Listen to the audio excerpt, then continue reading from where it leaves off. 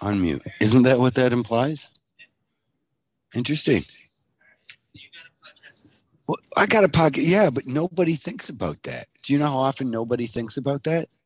Very often nobody thinks about that. Well, just saying. Hey, Neil, how you doing? I'm chilling. How are you, Kyle? You can't do that here. I sound like an omnipotent god. Listen to that reverb, dude. Check out the sustain on this one.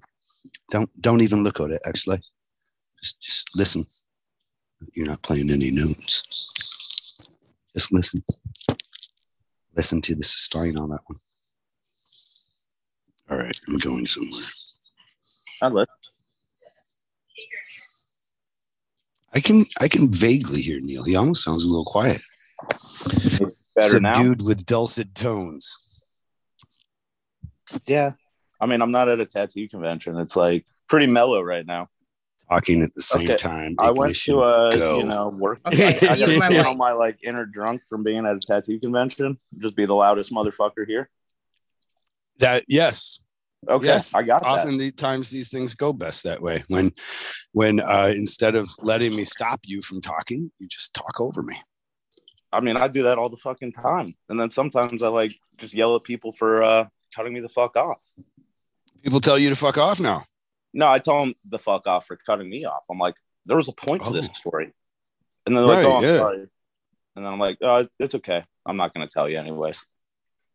Wait, then because it changed then? Or were you not going to tell them prior? You had already made the decision. The perfect time to finish everything is it's gone. So, maybe down the road we can get to it. Yeah. Hell, it didn't matter what I was telling you. Exactly. I'll text you later. Maybe I will. I probably will. I like you guys. Right on. Yeah, I need a thread of that because, I smoke too much weed. So I have no idea. All my short-term memory's gone now. And, your long-term is really made up of several short-term memory moments. Eventually, you have no long-term either. Yeah. I mean, sometimes I'm just lucky I can remember what Troy asked me to do because I refuse to write shit down. But thank God that man insists on email and everything. So I can always refer back to it. Is that why he insists? Is because he knows that otherwise you will have no idea what he's told you to do? Yeah. I mean, I think after hiring enough Philadelphians, he's kind of learned his lesson. And Philadelphians. Is that what they call themselves? Is that what you call yourself? I mean, more specifically, they're Kenzos. That's a whole other demographic within Philly. Wait, the who? Kenzos, Kensington. And okay. When you guys come to the show, we gotta go on a real Philly sightseeing tour of what Philly's like for the crew and what we actually look at every day, not the picturesque Center City, Chinatown, Reading Terminal Market. That is right. That's not our Philly. No, what's your Philly? Rough, super rough. Troy's warehouse where we work, it's definitely up in the hood, man. We got a train stop. So if I was taking the L out to work, it's a block away, which is great. You ain't got a 5-block walk or whatnot. Fucking people get shot there all the goddamn time. When I left for the Kansas City show, because I came back up from Baltimore, spent a night here, and then I drove the truck out there, leaving that day. And it's already hard to get out of that warehouse, which is better than where we were at. They're fucking crime scene. A whole block and a half was taped off, active cops. Some dude had just gotten shot. It's that's where we go to work. And I love common.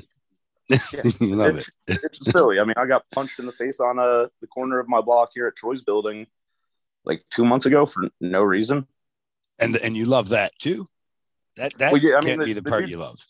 The dude didn't knock me down, and then he ended up shaking my hand because I was like, "Are you fucking serious, dude? I fuck with people like you. Why are you fucking hitting me in the face?" He's like, you're being disrespectful and swearing at me." I'm like, "You sound sensitive like the goddamn West Coast. What the fuck?"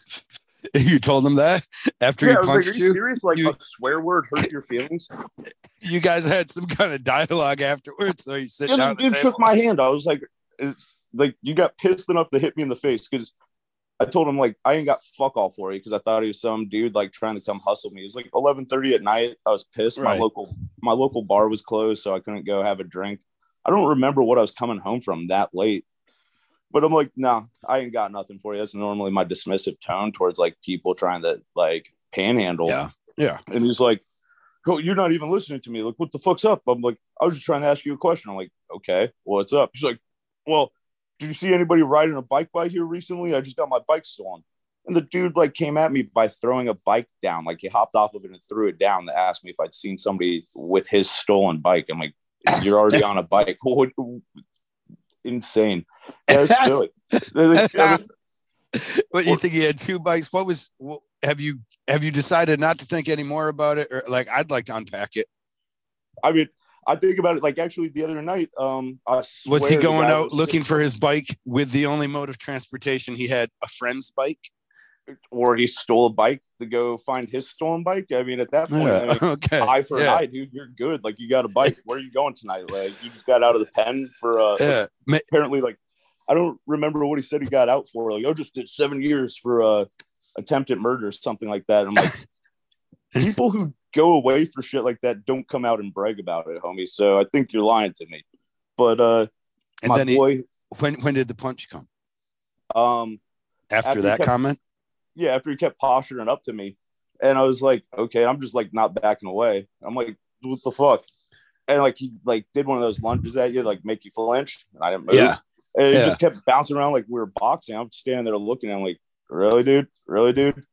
And he finally just like swung on me and knocked my glasses off, knocked the plug out of my septum, and I'm just like standing there. He ended up helping me find my glasses. Like as I'm reaching over, like which would be the wrong time to like, you know, duck your head while some dude just hit you. I'm like, he was done at that point. I could tell, like, oh, he got it out of his system. And he fucking helped me find my glasses and shake my hand. I'm like, all right, like that is so fucking pointless. How did you not engage in a fight with him? Because I wasn't feeling it. I was tired as fuck. I'm like, I don't know.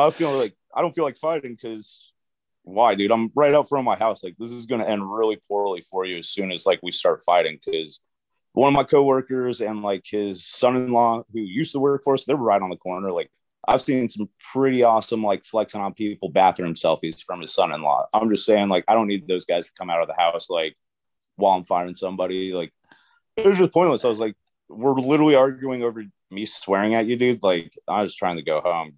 Like harden the fuck up, Philly. That's what you're saying. Neill says you might not be hard enough. Basically saying like I swore at you and that was offensive enough for you to hit me in the face. Like like go move to Jersey or something. You need to be on a boardwalk. I mean, like straight up, I swore I saw that dude the other night, but it's been long enough that I didn't recognize him enough. So I was like, I ain't gonna go like, you know, even the score and like hit him because you're just sitting on a bench across from the corner. My boy and I drink on the street corner all the time. Technically Troy's property. It's got a liquor license, so I think we're good.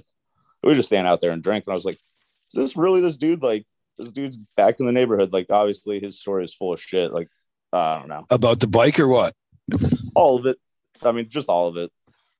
It's always like... about 7 years being locked up. Well, that was obvious. It was full of shit. Let's start out with, because, Neill, I don't know if you noticed where I started, but let's introduce you.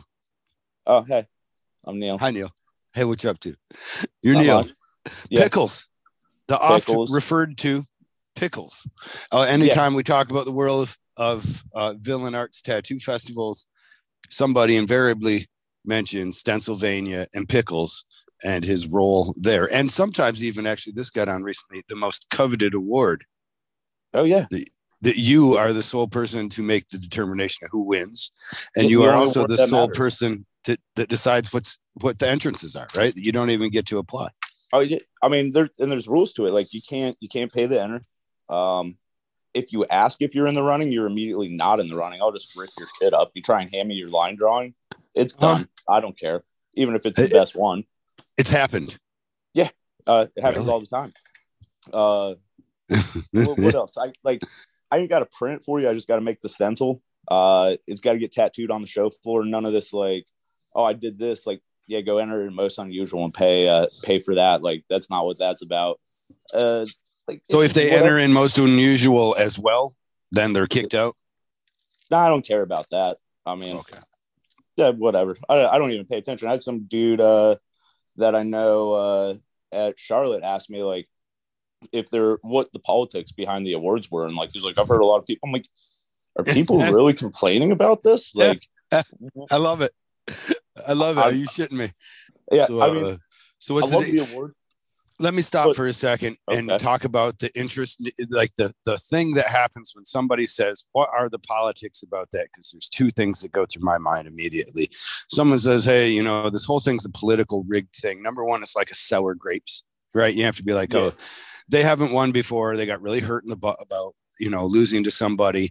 And they imagined, or they knew somehow, I mean, there is a truth to it. Sometimes there is judging politics, if you will, like, you know, whose dick do you got to suck to win, that kind of stuff. But if they are imagining that, right, if someone's coming up to you, Neill, the person they know is the judge, and they say, hey, what's the politics? Isn't he kind of also saying, hey, Neill, just to say it, I would suck your dick for one of them trophies? Like, what do I got to do to win this award? And yeah, that's what he's saying, right? I'm like, I don't know how to answer that. Like, have I judged contests? Sure.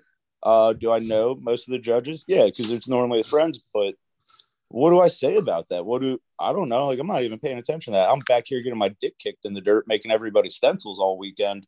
You're worried about like who's winning awards? I mean, I don't know. Are there politics? You should have told him that. Dude, tell him the politics are, the person who spends the most time back here helping me run this fucking booth, that's who usually wins. You know, like in my mind, I'm just kind of like, does that plaque you win look good to the general public when they come into your studio? Yeah. I mean, like, I think that lends some credibility or instills trust in like somebody who's just meeting you or your shop for the first time. But does it mean anything? Like, does that actually have any bearing on, say, your career and what you're doing with it in the long run? I don't think so. Well, wouldn't it also be kind of fun if someone really gives enough credit to an artist because they have that award? Dude, what do they? I don't know. It seems that at many levels, if you know the contest, it's not really an award that you're like, oh yeah, you got that because you're such a great tattoo artist. You got that because you come up with some wacky ass shit and you found somebody that wanted some wacky ass shit. Yeah. I mean, no bones about it. I mean, I ain't trying to take away from anybody's technical ability, but you didn't win that. It doesn't seem like it applies to the idea of general public trust this person. But does it? I mean, are we talking about the Stencilvania award or are we talking about contests in general? Well, Stencilvania award, of course, contests in general. You put enough shiny pieces of plastic in your lobby, people will trust you. Oh, that's what I meant. That was what I was talking about. My award is kind of like, I don't know. It's like the anti-award, right? Like it's the, but I don't know. I see, not, it used to be like I saw every stencil. So more or less knew every tattoo that got done. Now with like stencil printers and all that shit, like I'm not seeing necessarily all of it, but yeah, that award's just like, I don't know, like what I thought was like the most fun, like truest in the sense of just tattooing as an enjoyment for people, not anything more than that. Like I give a fuck if you scar that shit in and you gave somebody some free drop shadowing with it. I don't care. By free drop shadowing, are you talking about a blowout? Oh, definitely. That shit's the best. I mean, I got plenty of that on my body. I love it. Right on. Free drop shadowing, huh? It's great. You got to have one of those in your body. At least one. I probably got several, really. I should move on and actually get tattooed again. I should quit being a puss about it. Yeah, I got tattooed a few times recently, but that it's not fun. It hurts. I got like 2 hours in me, and then I'm like, I got nothing left to prove no more. Well, recently, didn't you do a solar flare on your perineum or some shit, right? Yeah, more or less. Yeah, I got solar branded by my first mentor, Nico, because he lives in Charlotte now. So that was the first time I'd seen him in 4 years. And what is solar branding? It wasn't on the perineum, right? You weren't. No, you didn't get. Okay, you weren't scarring up the tank. I party like that too. So like, I mean, never say never, right? Right. Yeah. No. Best way to put it is like, do you ever burn ants with a magnifying glass? Yes. Yeah. So of course, I'm a godless bastard at some point in your life. Don't you just want to feel that power over something small? You got to. I mean, maybe it doesn't affect you, and maybe you feel bad about it. I don't know. Yeah, like same thing. Should I feel bad about it? Ooh, I should probably feel. I think actually that's why you stop. Don't you eventually stop because you're like, you know what? I feel bad about this. I remember when I stopped being a little jackass, like, and doing like, I mean, I'm still a jackass, but I remember when I was like, oh, I crossed the line there. I'm gonna stop fucking with shit just to be a little asshole. Those ants, it's not like they're a Pixar movie either. I mean, they are going to try and infiltrate your house. They're going to be eating all your fucking, your sugary confections. And now you're staying at the motel for like 3 days while your house gets bug bombed. Fumigated, yeah. And pay for it all. Not good. Burn them. No. Burn them. Maybe in the long run, it's just a war. You got to assume your part in the battle. Maybe you're either ant food or the ants the food. I don't know. I mean, do ants eat decomposing bodies? Maybe. I don't know. Aren't we all ant food at some point then? Yeah, they're going to eat you eventually anyway. So fucking burn those fucking bastards with no compunction. Yeah. I'd side with the grasshoppers on this. I don't think the grasshoppers eat me. Do they? They don't eat me, right? I don't think so. I have no idea. Well, are you also not up on your Pixars then? I don't even know if that's Pixar's. That's Bug's Life. Yeah, and then like what was the other one? Ants. There were like two movies that came out at the same time, and maybe you're right. Actually, it wasn't. I think I'm thinking of Ants. I don't know. Yeah, I haven't had my children like they were getting out of those stages. Now I've got a granddaughter, but anytime I go over to see her, she's already watched all the movies, and she wants to watch all the same ones again. Cars. Like, you haven't done the deep dive into like classic Disney yet, or is that old hat for her now? Dude, come on, man. I ain't gonna try and raise a racist, baby. We can't go old Disney. Oh, you're right. Okay. I don't know. No, I don't know. No Fantasia, nothing cool like that. No. Well, usually we're not. I'm always playing video games. Actually, that's what it is. Or we're just playing. We got to play a lot of games. We got to play a lot of, like my leg breaks a lot. Yeah. So a lot of times I'll just be chilling there and she'll explain to me my leg's gotten broken and she needs to take care of it. She wheels out a little medicine cart and she has me put my leg on it. And then she checks some stuff and tells me I'm about to die every time. And then it hurts my feelings. I'm about to die. I'm like, oh shit, I'm going to die. And then she laughs hysterically. Yeah. That was like word for word exactly what happened to me when I broke my leg during COVID with the hospital. Like, the hospital said, you're gonna die. You're fucked, kid. That's basically what it was. Like, no pain management, no nothing. Just like you're probably gonna get arthritic and need a knee replacement. I don't know. It might be 2 years, could be like a couple decades, but yeah, you're gonna have to deal with that down the road. That's what happened. You broke your leg in Philadelphia, right? Yeah. During COVID.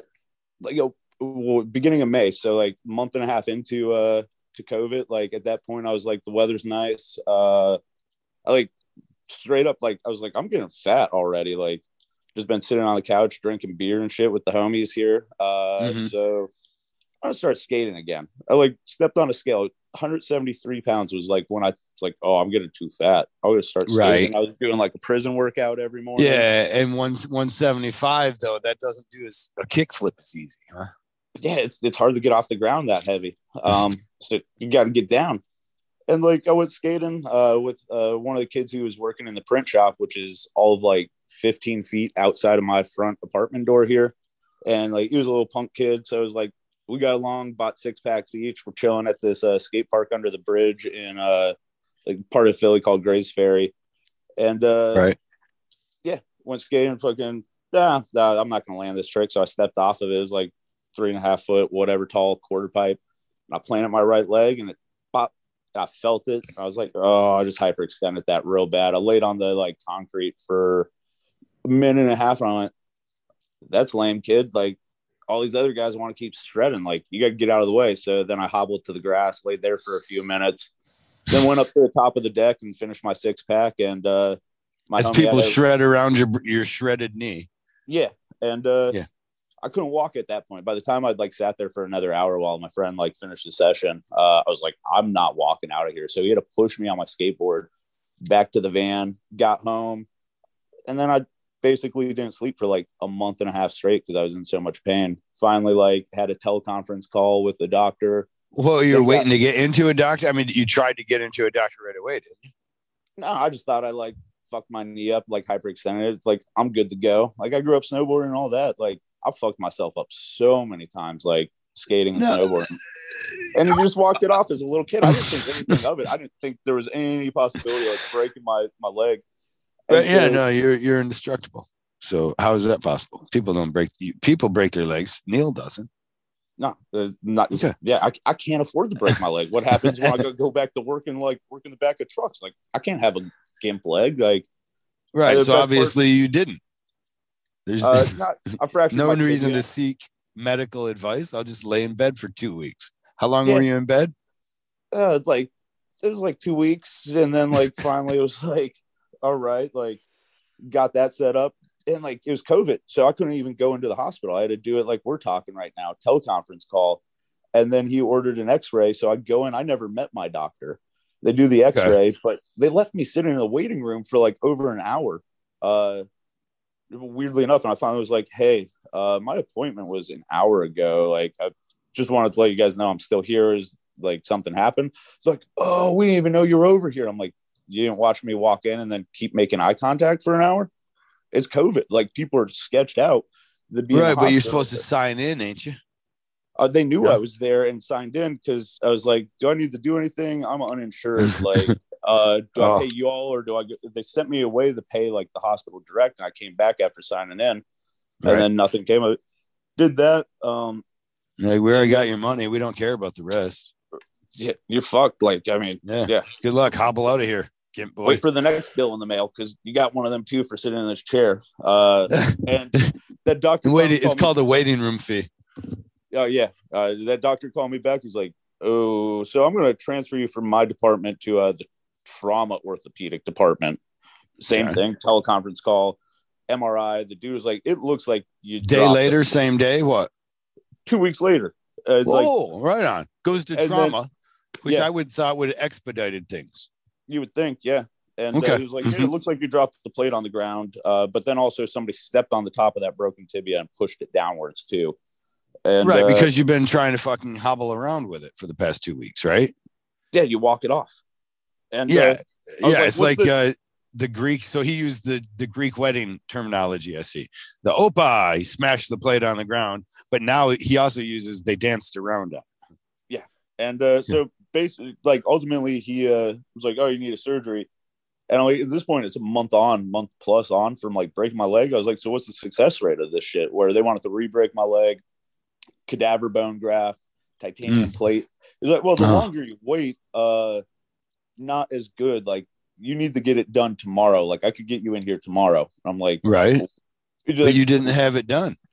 No, because I was like, what's it cost? Like, of course, a stupid question asking doctor, what's it cost? She doesn't handle that. And I'm like, so basically I walked it off. I mean, did you do Oklahoma City in the middle of COVID or not? No, I didn't. I did not. All right. Like, yeah, because that was that one show. And like, I was on a cane at that point. Oh, and now I'm great, you know? Probably. How is it now? I mean, it hurts every so often, but like, I'm walking just fine. I ain't going to jump down off a curb. You know, I'm going to like. You're not taking a flight of stairs anymore. Careful on your grinds. Uh-huh. Oh, man. It's great. Like, skateboarding anymore?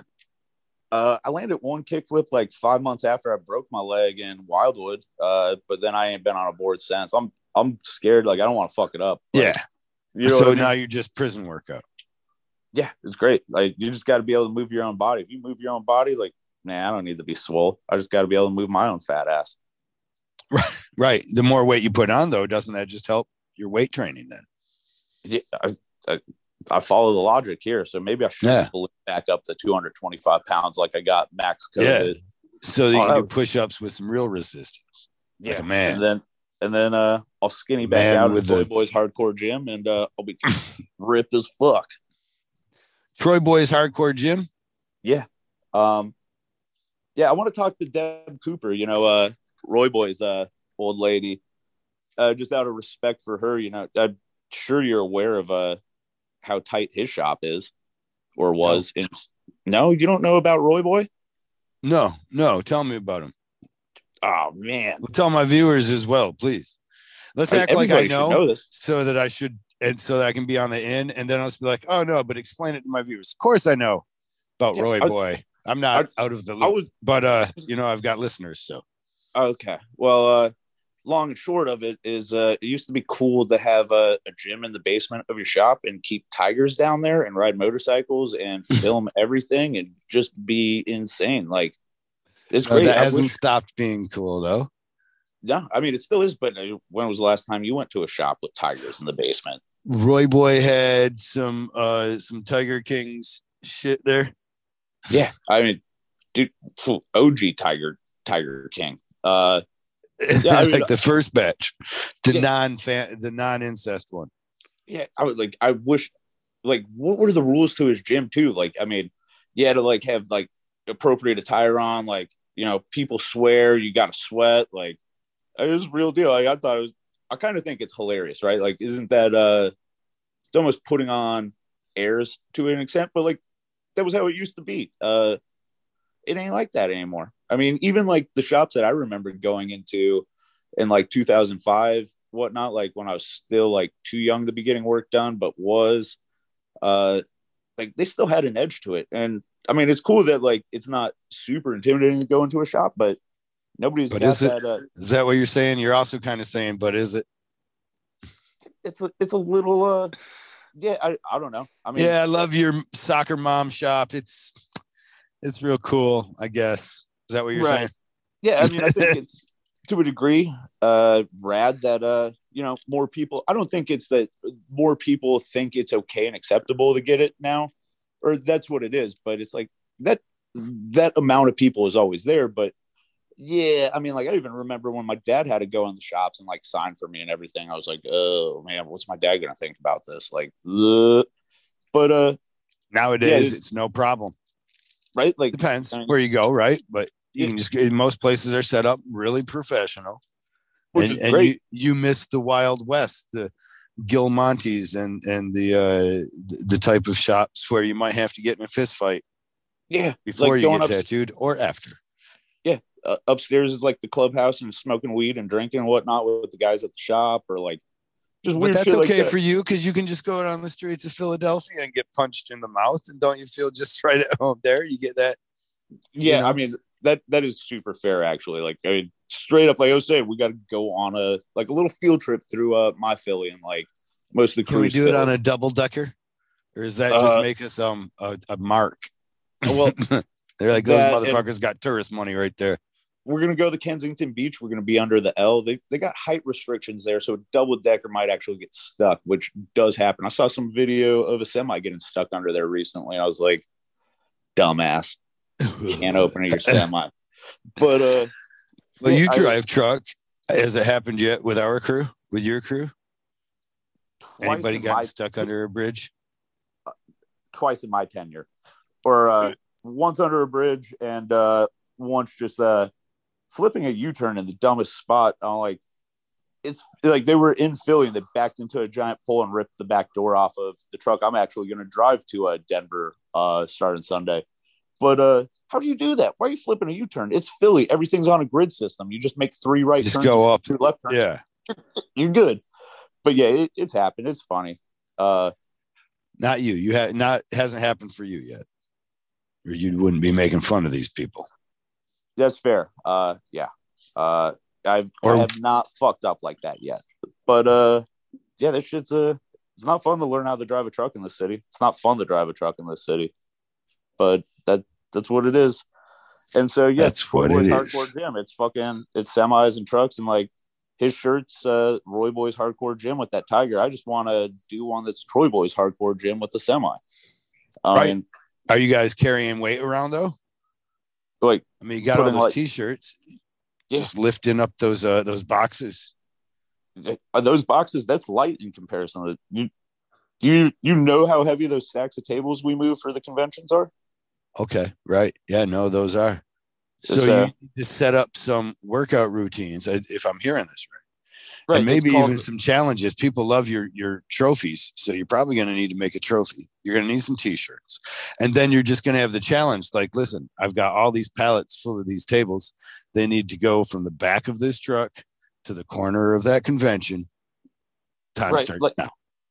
Yeah, or we just start that competition Thursday morning at 7 a.m. when we start setting up, and it's like, okay, if you want to win this trophy, I need you to unload this truck of pallets and T-shirts and take them to the merch booth. Yeah. And then really, if we don't see sweat, you're not working. Come on. Oh yeah. The summer. That's not Roy Boy's gym. No, you sweating.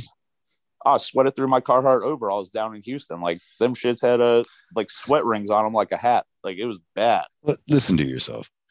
You already know. What did you just say? You said it right there, just in its sentence. That sentence that you said, sweat through my Carhartt overalls in Houston. Yeah. Duh, come on, man. What you wearing Carhartt overalls in Houston? Work pants, dog.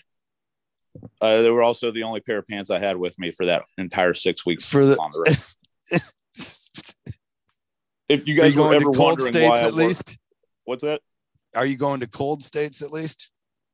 Where the fuck in this country is it cold right now? Well, what justifies one set of pants? Do you not? You're driving a truck. You got room for clothes. You could bring a change of shoes if you want. You just pack light, man. Just pack light because you're just going to accumulate so many trinkets from the truck stops along the way that you ain't got room for clothes. And none of the trinkets though are a pair of pants. You never jump into a truck stop and be like, oh wow, look at these. I don't know, camo. No, currently my main goal is just great trucker hats. Like I just did a count on my hats and it was 21. I think there's 10 of them I've yet to wear. There's 7 across all of our trucks at the moment I can't find. That's my current thing. But is this a possible problem? Listen, you have one pair of pants and 21 hats. Yeah, I mean, you got to accessorize, right? If you only have one pair of pants, I bet you do, right?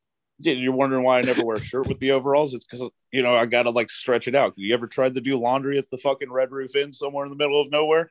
Well, if you only got one pair of pants, then what are you doing it in? You're just standing there stark naked in the middle, just being like, yeah, I'm waiting on this machine.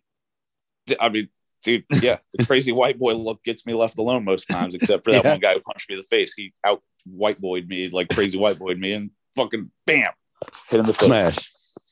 You haven't gotten smashed in the face though, waiting naked in the laundry room at the hotel yet. You've met me. Do you think I really care if I'm hanging around in my drawers in the laundry room? I'm surprised you wouldn't have got a charge yet, though. They got cameras on a lot of those things. I mean, I got my briefs on.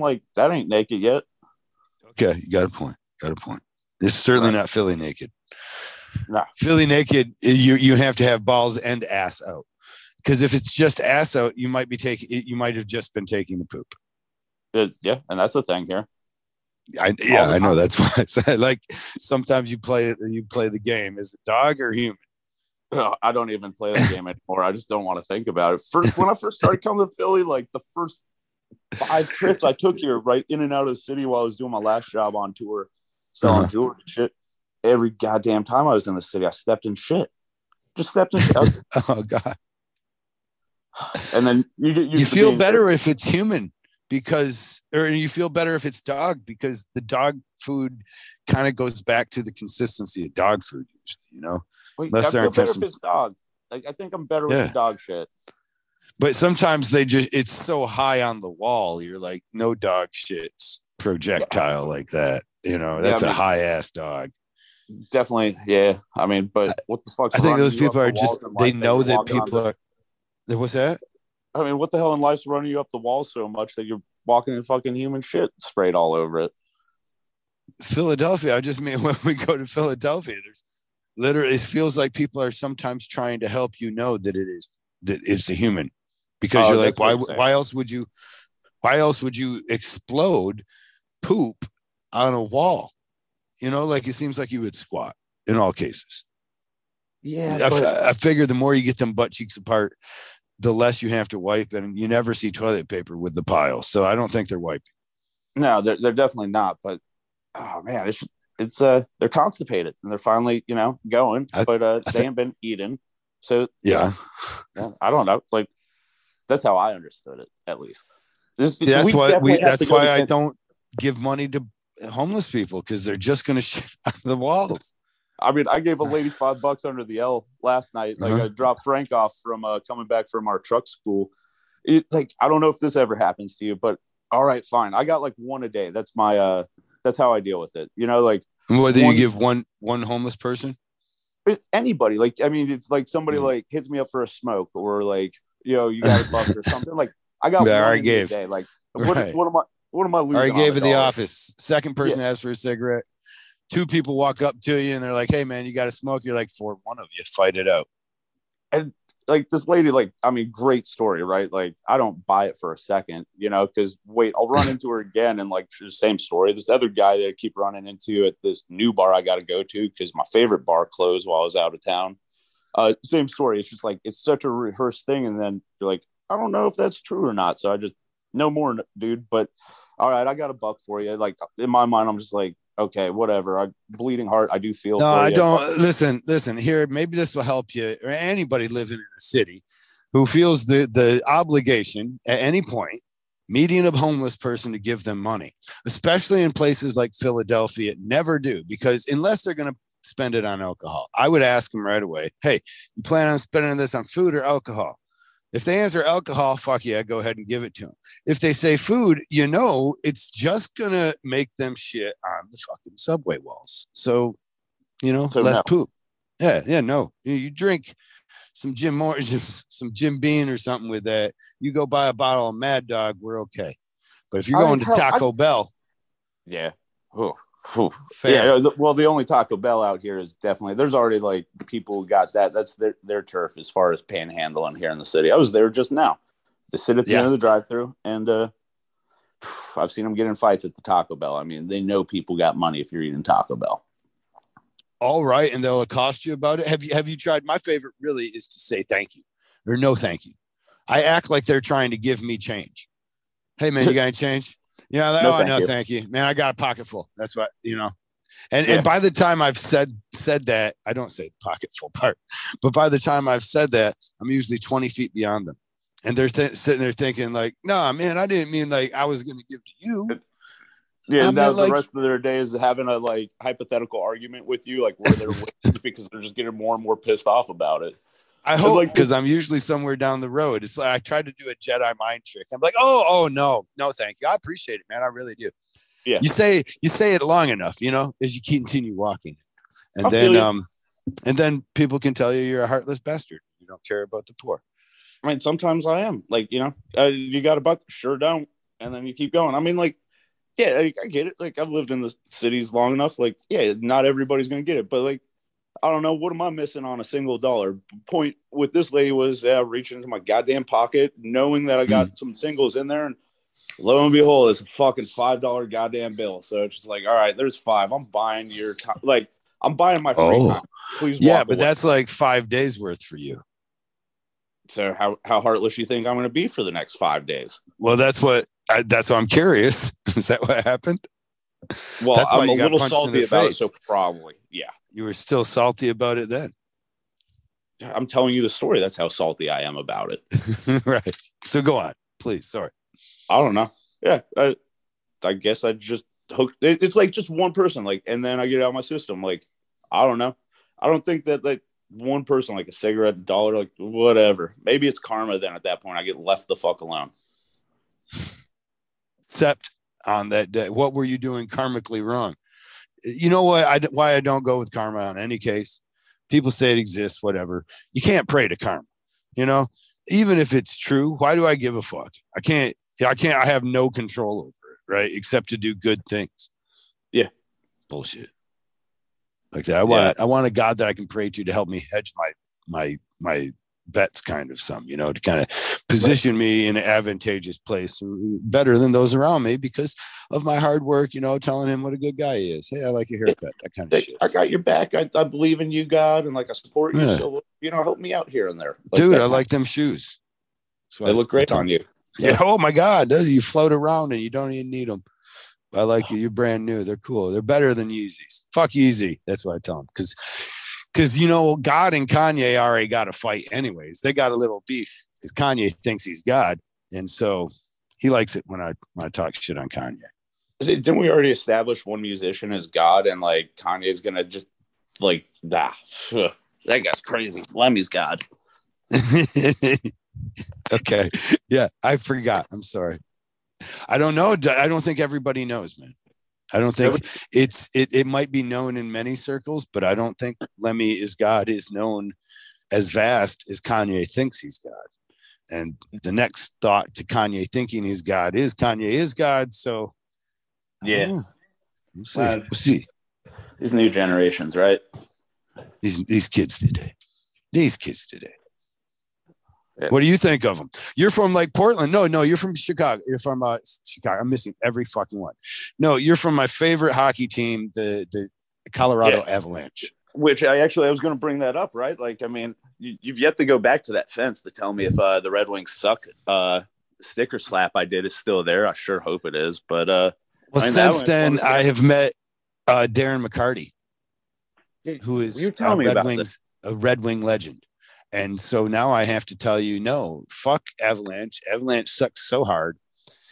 Because the truth of the matter is Darren McCarty has an evil look in his eye. Like he might snap at any minute. I understood he partied a little bit. You can kind of see it. And you see that there's an edge on the kid. You know what? I'll just agree with him. You're right. Darren. I mean, I don't know. Like my favorite part about traveling, right, is that I know enough shit. I played sports growing up and, Troy's got me going around the country nonstop. My job before this, like I'd already knocked out the country. That rousing people, right? Like sports shit is the best to just get under somebody's skin, especially if you know that rivalry, just a little bit. Even if like they can tell you're not really trying to like be mean, it still gets to them real good. When do you go to the rival state? Do you always just talk about the opposition, even if you have no alliance with that team then? Yeah, absolutely. Like fucking last year when we did the Minneapolis show in the summer, and I had to go back out to Wisconsin to help Frank out with some shit at a way station. And long story. Either way, I stopped at a truck stop on the way back into Minnesota, and I bought a fucking Green Bay Packers t-shirt that I wore at the show like one day just because that's just a great rivalry. I don't give a shit about either of those teams, but people were offended. But you want to be a dick. You don't want to miss the opportunity to be a dick. Yeah, it's like it's being a dick, but it's also trying to get people to feel a little more lighthearted about shit. Like you're really all that wrapped up. It's like I remember hearing somebody put it this way: like, why is it when your favorite sports team wins that you won? Like we won, but when they lost, they lost. Yeah, you know? Yeah. That's why when someone tells me that they lost, I immediately begin assuming that it was something that person did incorrectly, and I just attribute it to that. Several times I'm trying, well, did you wear your lucky underwear? Yeah, did you at one point too, that always comes down to they didn't go to the game, and you're like, you fucking asshole, you should have been there cheering in the stands.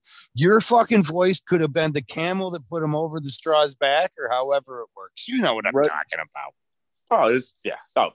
But sometimes that's like not even sports, but like other things in life. It's like if you start breaking shit down in your life and thinking about it, like sometimes it's like weird, like I don't know, coincidences, weird full circles in my life are a huge thing. Like I just find them like it's entertaining. That's kind of neat. Like that happened. I'm not putting any like real merit or value to them, but like you can sit there and be like, this shit would have totally played out if I had done this just fucking hair different.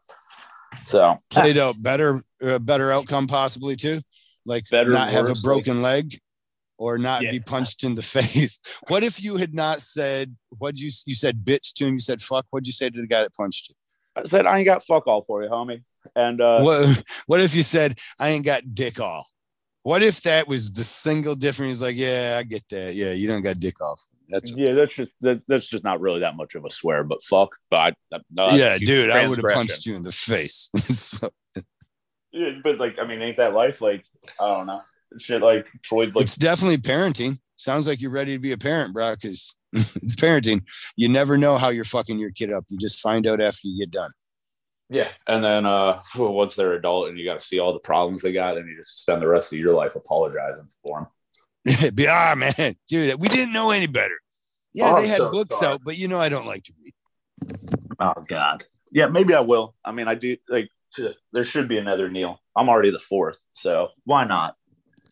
Fourth Neill. You're Neill the fourth? Yeah, there's no fourth in my name, but yeah, I'm Neill C. Slack. My dad's Neill C. Slack. My dad goes by his middle name. His father's Neill C. Slack. Great grandfather, of course, never knew. He was Neill C. Slack. Poor farmer from Nebraska, married into the that makes you Sir Neill the fourth. Sometimes I fuck with it, like my employee badge for the company. Sir Pickles the fourth. Oh, so many Pickles, different things. And also, Nell. Your Pickles to the fourth power. Oh man! And on January on the 4th, be with you during March and all these things. This is we're cool. Just creating more nicknames for I got too many nicknames. Yeah, well, no, we got to George Bush this thing up. That's what I'm saying. We got to come up with some nicknames. Several. I mean, Emilio Estevez is one of my favorite. For your nickname, is that because you look forward to one day turning a young hockey team around and making a bunch of young losers find their true meaning in life is sticking together in friendship or some shit? Yeah, I think by just not caring about the Stanley Cup playoffs, I did help turn the Colorado Avalanche around, and then they won the Stanley Cup. That's how it works. That's how that works. Good job. We just had we just had that whole top. Yeah. But the way it's a butterfly effect, I see. And your lack of concern for the Stanley Cup actually inspired. I tell people, and you notice in New Orleans, right? They generally got a terrible football team. Am I wrong? I'm probably wrong this year, but I'm going to talk out my ass. I don't know stuff, right? So generally they got a bad football team. And one thing I notice is New Orleans parties, regardless if they win or lose. So if that football team loses, I'm saying stop partying, motherfuckers. You know what I mean? Like you have a long, quiet bus ride home, and then not to do it again. That's the way this works. Yeah. Oh man. You guys go out there and party every weekend. Then how do your team that represent know that they should do better next week? They don't give a fuck. Yeah. Mm-hmm. I mean, there's a party anyways. Fuck it. Let's get this game over with. Like, yeah. At one point they're like beer 30, right? I know about that. Yeah, it's time. Yeah. The Saints, isn't that who it is? New Orleans Saints. Sure is. Fucking beer 30, right about the third quarter. No, it's beer 30, guys. Let's just, this team's trying hard. They deserve it. Yeah, let's just go out there. Just 11 of you guys, but you bench warmers, just 11 of you, go stand out there. Just don't even try. We got to go drink beers over here in the clubhouse. Yep. But you take away all the parties and the super fun funerals, and maybe then I don't know. Our funeral is supposed to be fun too. I hear one of the biggest requests when people visit as tourists to New Orleans is they request to see a New Orleans funeral. But unfortunately, that can't really be worked out because you can't plan when somebody dies. You really can't. You just got to go. You just got to wait it out. It's like Wedding Crashers, right? Like, go wait it out at the cemetery, and somebody will show up eventually. Yeah, I like that idea. What if somebody does plan it? They're like, listen, we're going for a vacation of a week. I don't know, 2 weeks. we're hoping to catch a funeral sometime. New Orleans is going to die. We'll be back after that. Yeah. I mean, those cemeteries are great. Fucking, I tried to go into one of them once and I couldn't get in. They were shutting it down. It was closed. Real weird when shit like that's open to the public on a fee basis, and then they lock it down. All right, listen, there's dead people here. We got to respect that. So we're done at 3. Open tomorrow at 9 a.m. For $50, you can go on a tour and see people. Piss on Jim Morrison's face or something, right? I don't know who's buried out there. Marie LaRue or whatever. Marie Laveau. Yeah. There you go. Yeah. Cemeteries are great. I like fucking around, seeing them, checking them out. You can come out here and drop some menstrual blood on her gravesite. I mean, I definitely totally pissed on a Confederate grave once in South Carolina. Oh man, you're so rude. I mean, are you? I don't know. Hey, somebody, man. Now, how do you know it was Confederate? Yeah, how do you know it was Confederate grave? You're fucking marked. It was South Carolina. They fucking had all that shit. It was very proudly. What's that? But it was for Confederate, or was it just because the Confederate symbol was originally wasn't it like Virginia or something like that, a naval, or possibly South Carolina, naval emblem in a square, and it wasn't a rectangle. The flag that people rock still and like heritage. Yeah, that they try to rock. Claim. Yeah, no, I don't understand history. Look at my flag. Right, this is our heritage, and then you're right. Like, I don't know it, so I'm not going to say it as fact, but like you're right. Like that flag was some other like smaller version, and now everybody rocks that. And yeah, well, there was the Southern Cross. I remember being at a great. Here's how I remember. I was at a spot where Confederate soldiers fought with the North in Tennessee. We're out there visiting a friend. We're going around some spots, and he's like, "Yeah, they're up there is a spot where they engaged in some battle and shit. And they actually overturned some of the not the monuments, but the gravestones to fire with each other. So like they put some of them down so that they could kind of hide behind them and shit." And he's like, "You can see bullet holes and stuff, and there's a little thing that speaks on it." At that grave, there was several people buried with the Southern Cross as a square. So to me, that means that prior to them engaging in the conflict, people were probably buried and had that as part of their duty. You know what I mean? Yeah. And in that case, then, and it was also in a square, it wasn't a rectangle. And then somehow people have made it a rectangle because of the General Lee. I think that's the only way it became a rectangle, isn't it? Like, I don't know. I ain't no scientist. Oh, yeah. I forgot. You're not a scientist. You don't know rocket science. You don't know science rockets. Nope.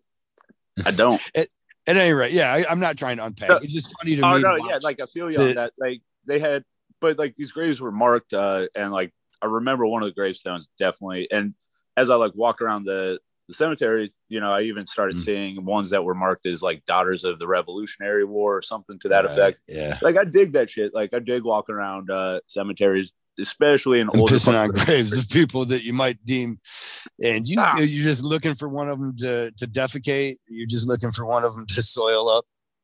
I mean, yeah, what's going to happen? I don't know. If the cops saw me, I'd probably be in trouble. That's about it. What if they ghost? What if they like get all pissed? If they're just waiting, watching for someone to, and their spirit haunts you now. I mean, you know how many decisions from my past still haunt me? Shit, man. Some notes from the.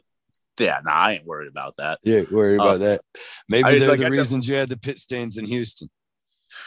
Yeah, that I was a little worried about because I didn't look so great at that point. But yeah, whatever. I mean, I don't know that I even believe in ghosts, but like I still have like those moments where I'm like, that wasn't right. Like little shadows move, cross shit. Like we call it the whiskey lounge now. Is this little room in the building that I can smoke in. But like I'll be up there like late at night, especially in the winter, catching smokes. But the ghosts don't fuck with me. But I definitely see shit moving all the time. And I'm like, that's really interesting. This building old. But you got eyesight, right? Like your eyesight's not perfect neither, right? Like you're harder to see without your glasses. So I can't just get without my glasses. We were driving. Frank was riding shotgun with me coming home from Charlotte. And we have no AC in that truck. It's in the shop right now to get fixed. But like 100 degrees, no AC, windows down. It ain't doing nothing. So I was like dumping water on myself and took my glasses off so they didn't get covered in water. So it wasn't like hard to see through them while driving. Just heavy traffic. We're going through DC traffic coming home. Ah, fuck. And I dropped my glasses and I couldn't see them. And I wasn't actually that worried. Like I can't see, but I could tell I was like, not at risk of like hitting nothing. I'm like, all right, I got whatever distance in front of me. You should have seen how stressed Frank was. That was probably my favorite moment of the drive home. Frank, was he just sweating bullets over there, white knuckling the dashboard? He wasn't paying attention. Like, so at first I'm just like, there's known spots like while I'm driving those trucks, like where shit just falls and then just kind of settles into. So you just have those reactionary, like, okay, look around here, feel reflex around. Look. Yeah. Kick your feet around. I couldn't find it. So I was like, hey, Frank, I can't find my glasses. They buried in all the shit, like on the bench seat with you or something. I just took them off. You help me? And he like jumps in the action. But like, I could tell, even though I couldn't see, that he was getting a little, and I was like, finally I reached down there, like 10 between the seat and the driver's side door, like I was like, I already checked Yeah. here. How the fuck did they get here? I was like, oh, never mind, Frank. I found them. We're good. See, I was one of them gremlins, one of them ghosts. Took them into their parallel universe for a second. Then put them back. No ghost wants to hang out in that cab of that truck that long. Not well, at all. I mean, maybe they've been inspired from you pissing on their grave. I mean, like maybe they're just coming to hang out and like they're like, this kid's party. Let's go see what other kind of misadventures we can get into. Yeah, I hope he writes Red Wing Suck somewhere in Detroit. Yeah, just to be a dick. Like, oh man, this kid, like, we're just gonna be a dick for no reason. Let's go. So Ohio has that with Michigan. You know, I'd like to shine Ohio on a little bit because Ohio State is always pissed at Michigan. Not in Michigan State, though. And so I act like I'm not aware of the rivalry. And I'll say, oh, yeah, Michigan, all they care about is fighting against Michigan State. You guys don't do that. So that's probably why. I don't think you guys make the rated. Do they know that you guys have a rivalry? Right. Then they can get a little heated. Like, yeah, they know. Ohio against Michigan, they always know. Like, you realize we're like the same person, though, right? Like, we're just fucking with people. You literally just told me the same thing I've been talking about. Yeah. I was just giving you some room to breathe it. And then I wanted to say my own. I was just trying to give you some fodder for the next time you're in Ohio. Oh, I know that. I'm going to be there probably on the 4th of July, all by my lonesome self. Oh, yeah? Driving to Denver through Ohio? Yeah, I mean, I'm guessing that I'll make it to I'm leaving Sunday the 3rd, so I'm guessing that'll be about where I get to for 4th. I don't know. I'll just be out there somewhere. You know, not a lot of better places, though, to witness a firework explosion, like then right there, Bible Belt country, Ohio, Indiana. You know, that's where you're going to get your best bang for your buck. Yeah, I mean, yeah, growing up in Colorado, like, you didn't ever get to buy fireworks. So I love being in all those weird places, just being able to buy fireworks. Like, it used to be Ohio was where we went for. Michigan went to Ohio to get fireworks. If you wanted to do that growing up, like you had to head up 25 to get into Wyoming to buy them. Like, right, those states that just have permanent year-round fireworks, like, how much money do you think those kind of businesses are really making? Isn't it always the same states that have the most gun sales too, and the least limits on your ability to quite literally blow anything up, right? Yeah, like, here you go. You just have that. That's fun. Yeah, like Wyoming, you can buy an AR for a 1-year-old. Yeah, I mean, you totally should. I put it in the kid's name. I'm not going to let him turn it into an automatic until he gets 16. That sounds like using your kid's social security number to open a new credit card, and their names. Teach them some responsibility. I've been toying with the idea just for fun, for the same kind of trolling purposes, I guess.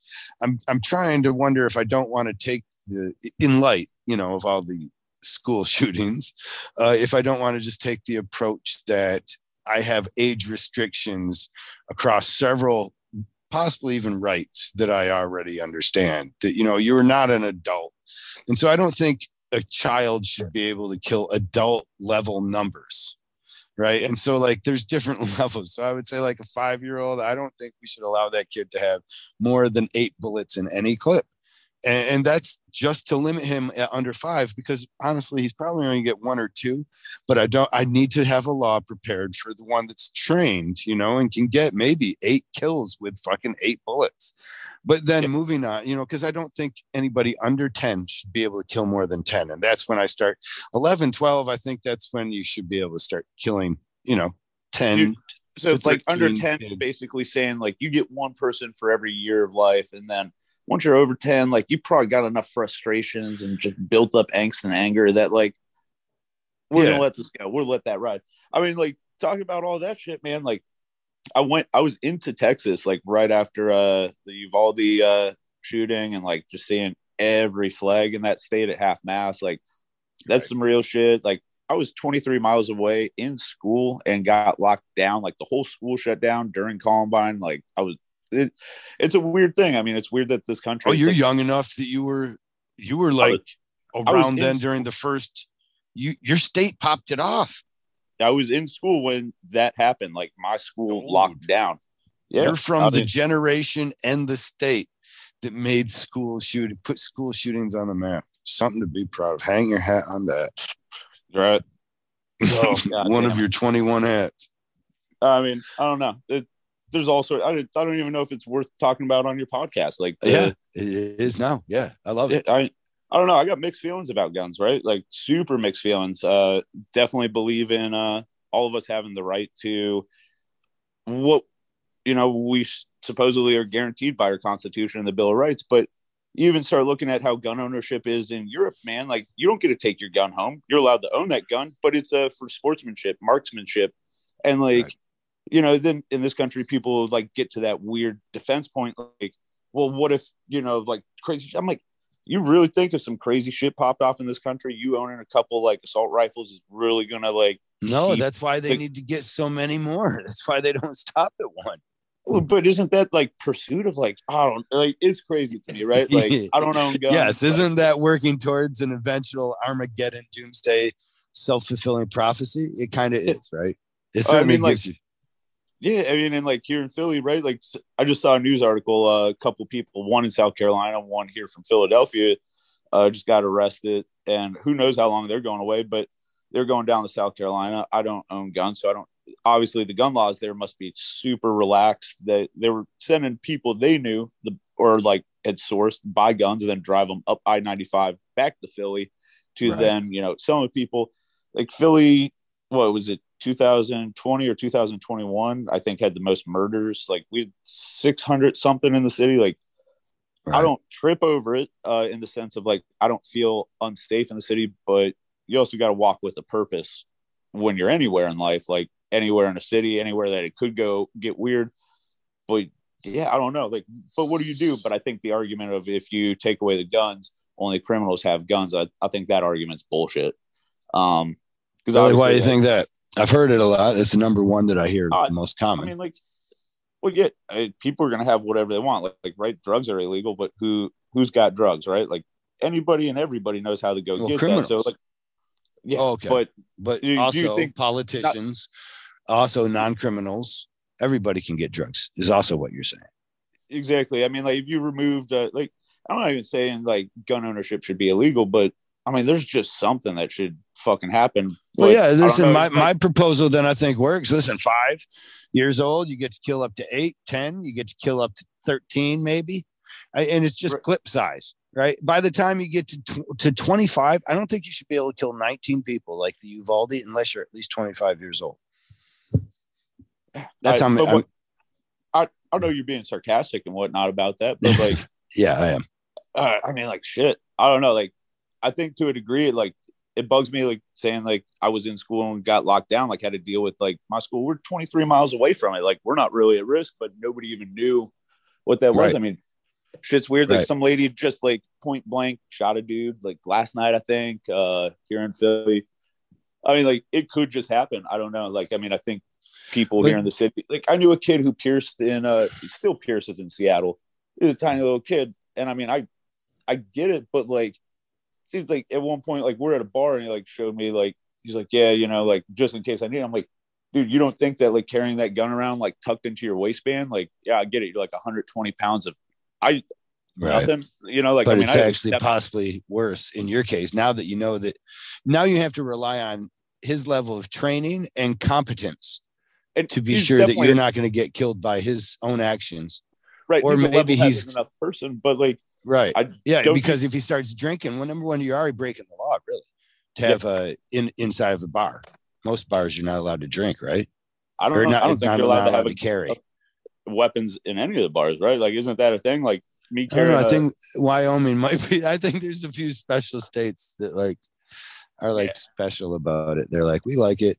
We think everybody. What was it? There's a place called Shooters that there's a politician that she owned. Part owner with her husband and all the wait staff carry. Yeah. I mean, I thought they served drinks there. Maybe they get around it because of food.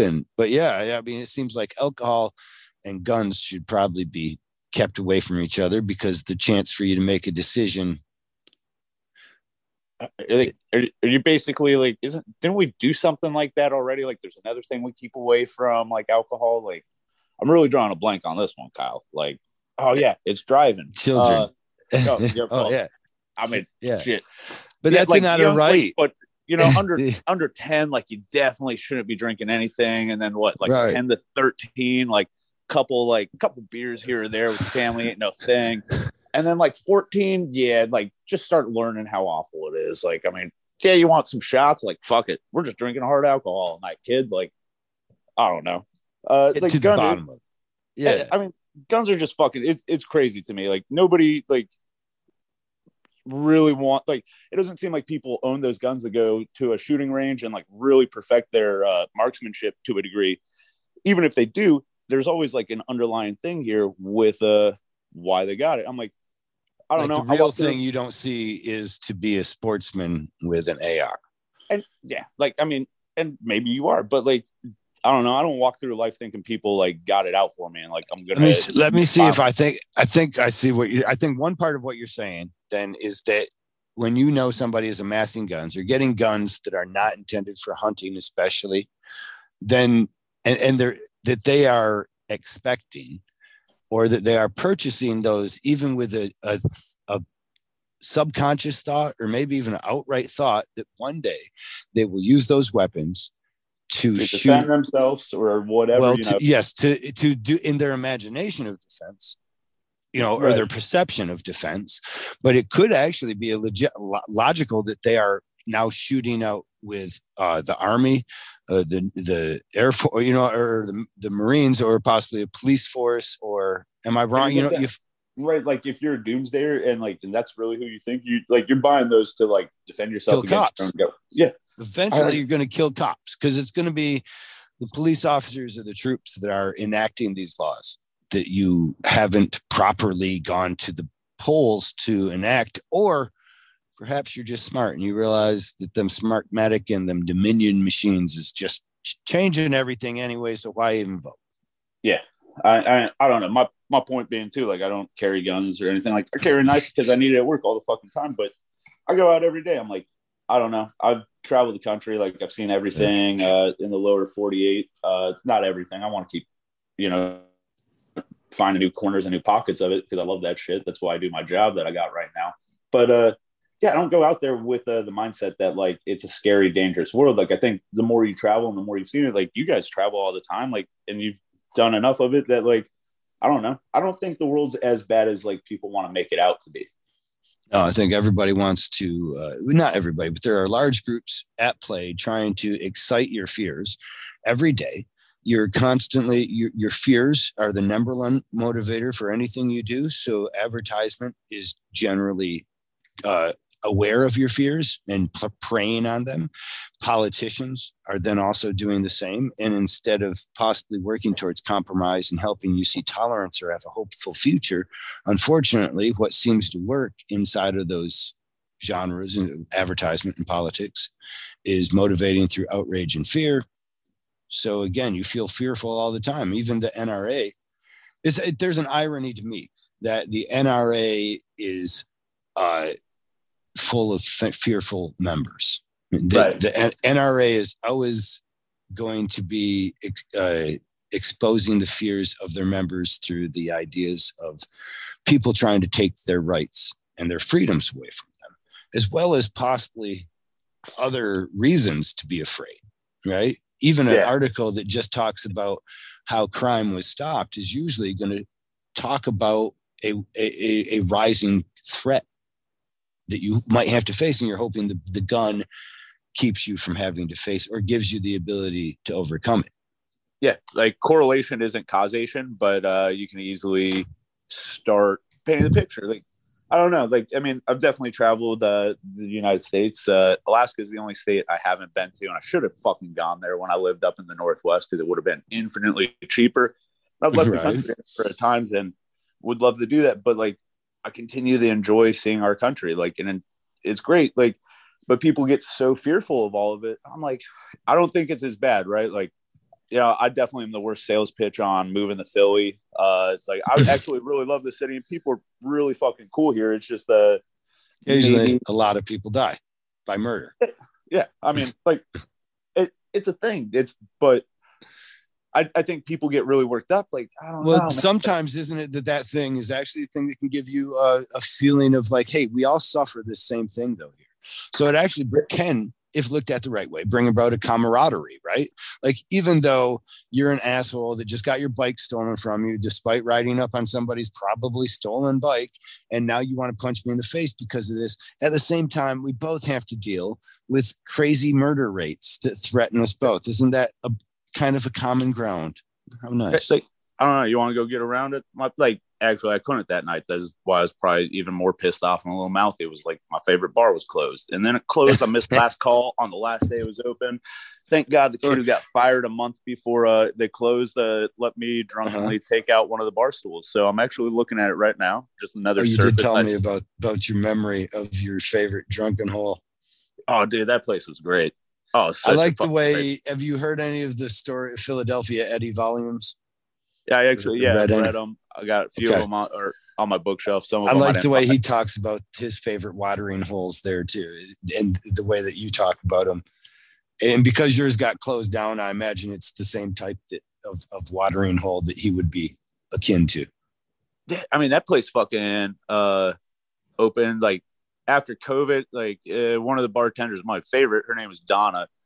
They technically started opening at 10 a.m. after COVID. They used to open at 7 a.m. She was still going in every day that she was scheduled to work at 8 a.m. just to get it open for like the old timers. Half them weren't even like drinking. They were just like probably old men that were like bored of being home because they woke up at 4 a.m. already. But like she'd fucking have a crock pot on, like help. What was the name of the place? The Old Philadelphia, right? Like old even better. But like I'm going up to Old Philly. Yeah, you're just anybody calls. Yeah. Oh fuck, man. Like that phone never rang, but the place was great. I liked it. It was super intimidating at first. Like you got red-nosed lushes that were the primary people. Like for the most part, like weird hours. Me being in there, I was the youngest person. Friday nights, Saturday nights, like the crowd there was not my thing because it got way too party. They had a great broken glass bottle brawl like a month and a half before they closed that like stretched 3 blocks. Like I was seeing the shattered glass. So it did on the right night, it turns into a heavy party night, but the rest of the night, it's just local kind of. Yeah, on the right night, like Friday night, Saturday night, it's just all the like local kids who are maybe 21 to like 25, random people. Like it's not a destination spot, but the rest of the time, it just had an oval bar, so you could sit and look across the bar at other people. People talk, like even though it would seem like nobody would want to hang out with me, you know, like having heavy piercings and like heavily tattooed, like nobody else like that hung out there. Honestly, at the end, like I knew most people that regularly sat there. Like that's the side of Philly that most people don't see or know. And like, these are rough people to a degree, or on the outside, they look rough. Like they've been born and raised in this neighborhood. But I found that like one of the most like endearing parts about like being there. Favorite bartender, Donna, like she just took care of me all the fucking time. Like all the, like, it was real like neighborhood shit. Like that's the side of Philly that I don't think a lot of people get to see, like being at the convention. I guess I keep referencing that because anybody who knows me on your podcast is going to know me from there. But as much as that's not like the real Philly, that's also the side of Philly, like around the convention center, that made me fall in love with the city at first. Is like, it's rad as fuck. But like, you get up into these neighborhoods, like you're going to get a cold shoulder if you're not from here. They don't know you at first because they are somewhat protective of, you know, shit that they're watching change rapidly as more and more people move to the city and their shit gets more expensive. But it's good shit. Like I got to now like another local bar that's a problematic 5 blocks away instead of a block and a half. But fucking, and being home for less than a week already, like again, they already recognize me and know me. Like people do some of the same people or not? No, I mean none of the regulars that I would see at the other bar are gonna fuck with this place, and it does get a little too hipster for even me. So, you know, I just bully the jukebox from my phone and play shit that nobody there wants to listen to. That drives hipsters away. Yeah, I mean, dude, I cleared what songs. Yeah, what songs drive hipsters away? I don't know. Like, I can't even think of anything I would play. I just know enough that I'm like, what is the opposite of the mood that's going on here? And then I'll just sit there and drop like however much I got to until I'm like, oh, I actually like this music. So I guess I dropped like $20 in a jukebox. I'm going to hang out for a while. I heard a comedian do a skit where he played like the way to really get rid of anybody is to, whatever song it is, just play it on repeat. like 7, 11, 12 times. Call me maybe 5 to 7 times in a row. There you yes, guaranteed. Eventually be like, okay, this isn't funny anymore. 3 times is funny, okay?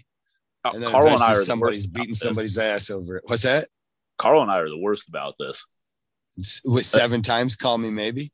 Oh, not that. I mean, but Carl and I, like when Carl and I go out, like when we're on the road or whatnot, like we found this bar in Nashville between shows last year. So we had like 3 days off in Nashville.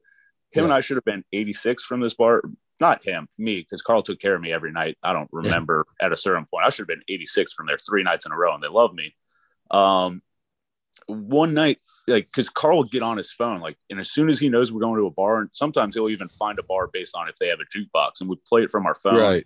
Okay. I like doing that because you don't know that I played it, even though it's like, all right, we just hit a weird wave of like underground punk or whatever, and like it was you, wasn't it? I'm like, nah, I haven't been up to the jukebox at all. Like, why are you blaming me? And he'll get ahead of me too, and get like 20 songs. I'm like, fuck, Carl, can I have a chance? And then like I'll play my block of whatever. And then we'll get into it like we're drunk and we're just tired of each other's music. So now we're playing our songs next, and that'll just back it up. At that bar, at one point, some chick came in and was like, what the fuck? I just tried to pay extra to play my song next, and I'm 84th in line. Who the hell's playing that much music? And the bartender was like, these guys. But like, if they weren't really drunk, you'd actually probably like them. They're really cool. That's why it's like 84 songs. Like, dude, that would have been until like 7 a.m. Like, there was no reason for us to play that much music, but yeah, you're not going to possibly hear it.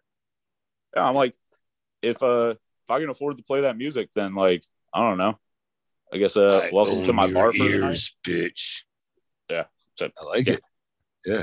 Well, I don't know. I bought your ears, so you're either hanging out and listening to fucking crass penis envy, or fucking Bauhaus, or whatever, you know, skater punk trash you got lined up next. Or fucking random bluegrass. John Mellencamp was my favorite. No, really? John Mellencamp. Yeah, like, you know how like Spotify will tell you like your top played songs and everything? Yeah. Jack and Diane by John Mellencamp was my top song last year by like a solid 300 plays compared to like any other song. Like that was you would go to it and play it yourself. Yeah, like I fucking dude, John Mellencamp, come on. Jack and Diane. Every great American songwriter in the country, that's their songwriter. It's like, phew, man, John Cougar, fucking great. Yeah. Oh, hell working man's man. Dude, bangers. Like, I definitely got all that, but that's like nostalgia for me too. That's like my dad's radio. Still married? Do you know anything about him? I just know that he's from Indiana. That's about it. Okay. He wrote some tight songs though. Oh yeah. He married a LA doll, brought her out to the small town. Now she's small town just like him. That's what I did. That's a great story. That's a great story. It's a great lyric too that he writes. That very one where he says it's a small town song, right? He says, married a LA doll, brought her out to the small town. Now she's small town just like me. But unfortunately, with that same lyric in my head, I'm always wondering how his marriage is doing, because I'm just waiting for her to want the city again. It's like, you know, I should be writing this down. Things to Google after getting off the phone with Kyle. Is John Mellencamp's marriage still going strong? Right. I mean, yeah, I don't know. Like that shit. It was just my jam, and it really came from Troy yelling at me during the Minneapolis setup day, because I put on like a Woody Guthrie like radio station, right? Like I wasn't even listening to nothing crazy, but you know, Woody Guthrie, some like OG anti-fascist music, all that shit, and like this is folk music, Americana, like, and then out of nowhere, I don't know how Spotify did it. Like they went from playing musically similar songs, like same genre, same vein. Well, Woody Guthrie, you're not going to find a lot of other genre. Like you don't have a lot of backup. Like it's folk music, but it was kind of some of the first protest type. Even This Land Is Your Land, This Land Is My Land, he wrote as a protest to the national anthem. Yeah.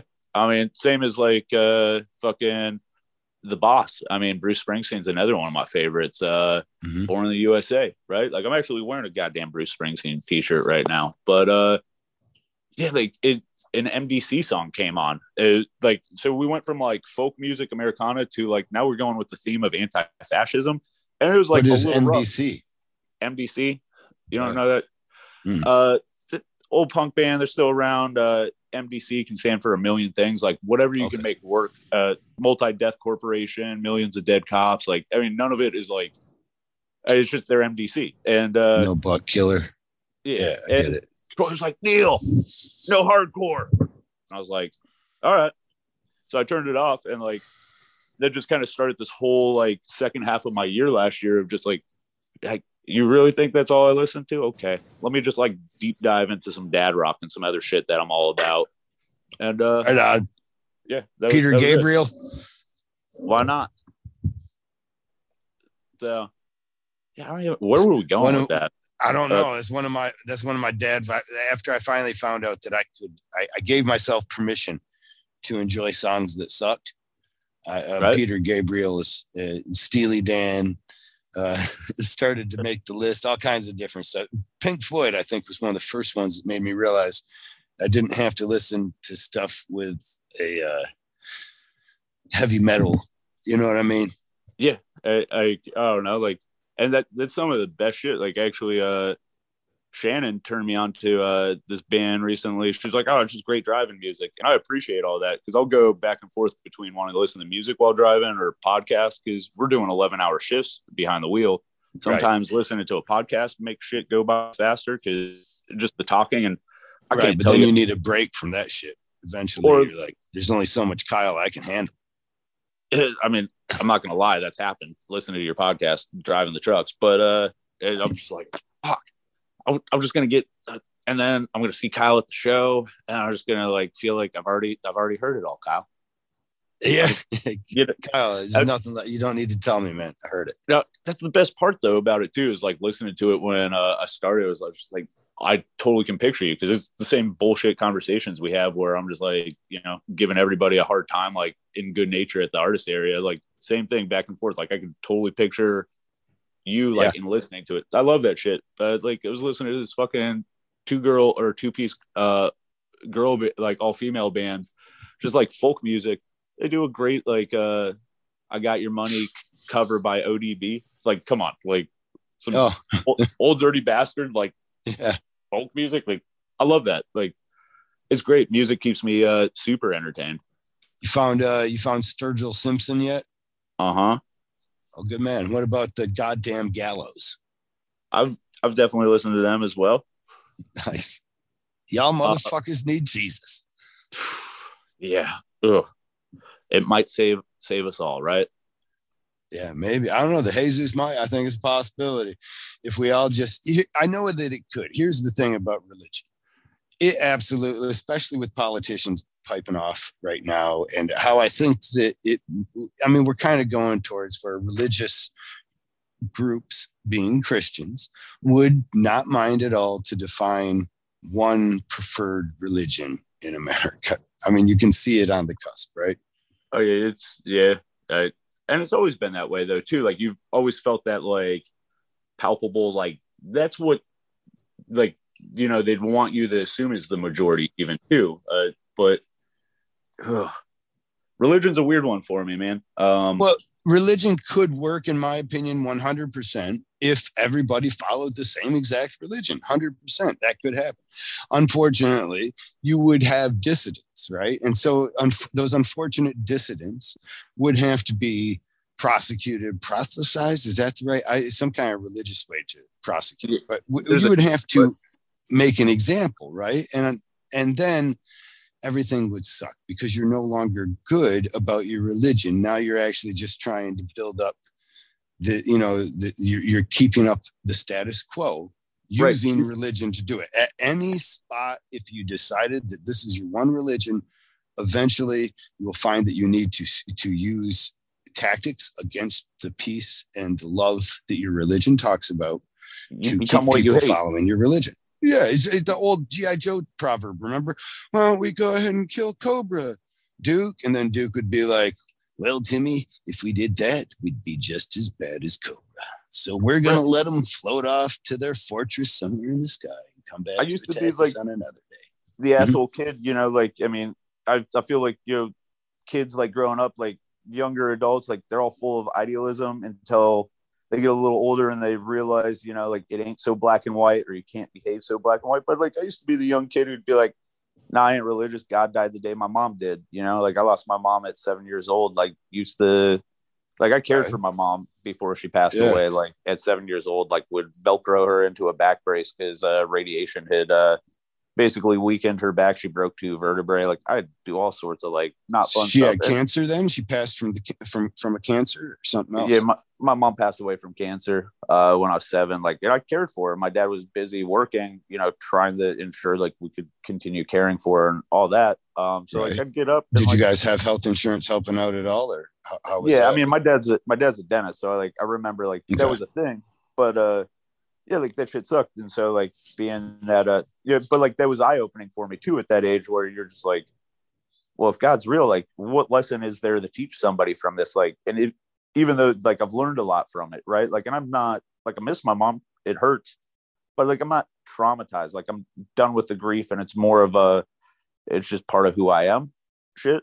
But yeah, I used to be that, and I was like, you know, and like everybody's like, I'm an atheist. I kind of find myself being way more agnostic the older I get, like where I don't necessarily want to go to a church or anything. I'm looking at like I have a fucking a statue here in my house of a Catholic saint. I just like that it's gnarly and he's a leper, and like there's dogs licking his open wounds.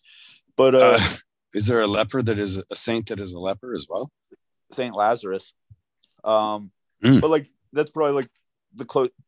There's plenty to fucking learn from all of it. Every time I've left the country, like some of my favorite places to visit because of the architecture are churches or temples. Like even though I don't adhere to any of it, fucking growing up, like reading Dostoevsky, like there's a fucking book, The Brothers Karamazov, and I'm paraphrasing and probably butchering what the real meaning of it, but what I took from it was like one of the brothers is like a fucking monk or like somehow involved in the church, and like one of the brothers goes off and is like, you think you're better than me because you lead a good life because a book taught you, but if I lead the same good life without having to be told how to do it without a threat, like am I not better? So right I don't know, like it's fun. Like I mean, if you're down, you're down, but like it does seem like, there's a problem with religion kind of in that then that you're like, okay, you're leading a good life, but the only reason you're doing it is because you're afraid of the big man with the stick in the sky.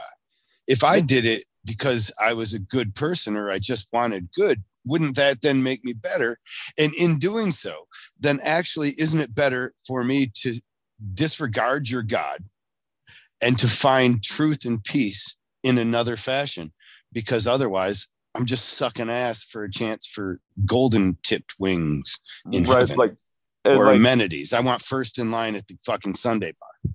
Right. I'm going to lead this really boring life and like this promise that like my brain is convinced my brain of like eternal life. And, you know, like, what do you miss out on? Like, part of me is like, why did I end up doing what I like done? Like at fucking 32, like, why am I like out here doing this? Like, but why not go do it? Like, what's stopping you? You know, like, why not go experience these like crazy things, see them, interact with these people, go hang out with, get punched in the face by them. That's one reason not to.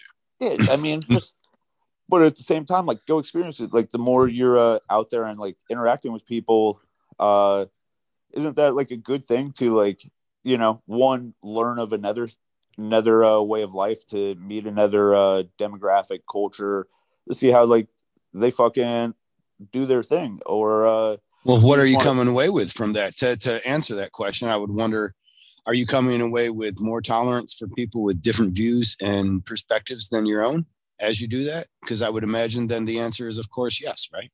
Yeah. I mean, like, who am I to say like that what you do is wrong? I mean, you may not like what I'm into, but like if we're having a genuine you know, conversation, like, it's great. Like, I want to see that shit. Like, my ex and I went to Hong Kong because her dad and her stepmom lived there. Mm-hmm. And then we flew from there down to Thailand, and I wanted to go to Thailand for this insane religious festival called the Veggie Fest, or 9 Emperor Gods Festival, where they do like insane ritualistic body piercing and like seeing all that. But is that where they crawl through the streets and stuff like that too? Or while piercing themselves. Like they pierce their cheeks. They believe they're possessed by one of the 9 gods, and like they use these insane, like skewers more or less, and then they put different items. And I don't really know the whole purpose of like the different items, but like we're talking like I saw one guy with like fucking a little miniature like kid's dirt bike with the fucking handlebars through his mouth, like fucking fans, anchors, guns. Wait, like he pierced it that day as well? Yeah, no, like they pierced it. It's not a permanent piercing. Like they were creating a whole and like this shit starts at like 4 a.m., 5 a.m. if you want to go. And like, this person continually taper this small hole until he was fitting a dirt bike handlebar through his cheek? No, like we're talking like a metal lathe, like giant skewer that tapers up to like 2 inches or however big. And like there are definitely some gnarly mishaps. Like you maybe not, but then it's removed after this 10-kilometer procession that they walk. And there's scars. Like it's crazy. But part of that, like all the different places we went, like I'm just like, I want to hang out. Like I want to go just walk the city, grab a beer, just like check shit out, because I just want to see what it's like. I don't need to go on paid excursions. And like, I mean, shit, like we're going to fall victim to them just like wanting to take money away from us. Like, let's go spend the money they're going to, that we're going to spend with real people, not right. If we get robbed, at least they just took the money we were going to spend on vacation anyways. Except the case they take your kidneys. And, whatever. I mean, if that's how your rat race is run, like, hopefully it's like cool up till then. But yeah, I mean, fuck it. Like, go travel, go see it. Like, what's stopping you from it? And I mean, I don't know, like just a genuine desire to see it as much as you can should motivate people. I like have met people here in Philly, like have not left the neighborhood shit. And like, you can see that fucking blight of the country, New Jersey, from almost anywhere here in the country or in the city. Like, how haven't you even just gone to New Jersey? Like, right. How has that not happened? Like, well, you don't count. They probably don't count Jersey, right? They're just like, oh, well, I don't count Jersey. I don't count any place where they don't let you pump your own fucking gas. Right. Fuck. I rocked the sign at the artist area in Wildwood last year that was like, I'm from Philadelphia, where my government trusts me to take left-hand turns and pump my own gas. Can you not take left turns in Jersey? It's very seldom, like with their roadways. Like it's seldom that there's somewhere that you can take a left-hand turn. They've got these jug handle things. So I've heard of people leaving Jersey, especially young millennials, and not knowing how to driving, and they pull into the gas station and completely are just blanking. Like, yeah. Wait, what do I do? You mean there's no one here to help me? No, someone else pumps it. I don't even know where it goes.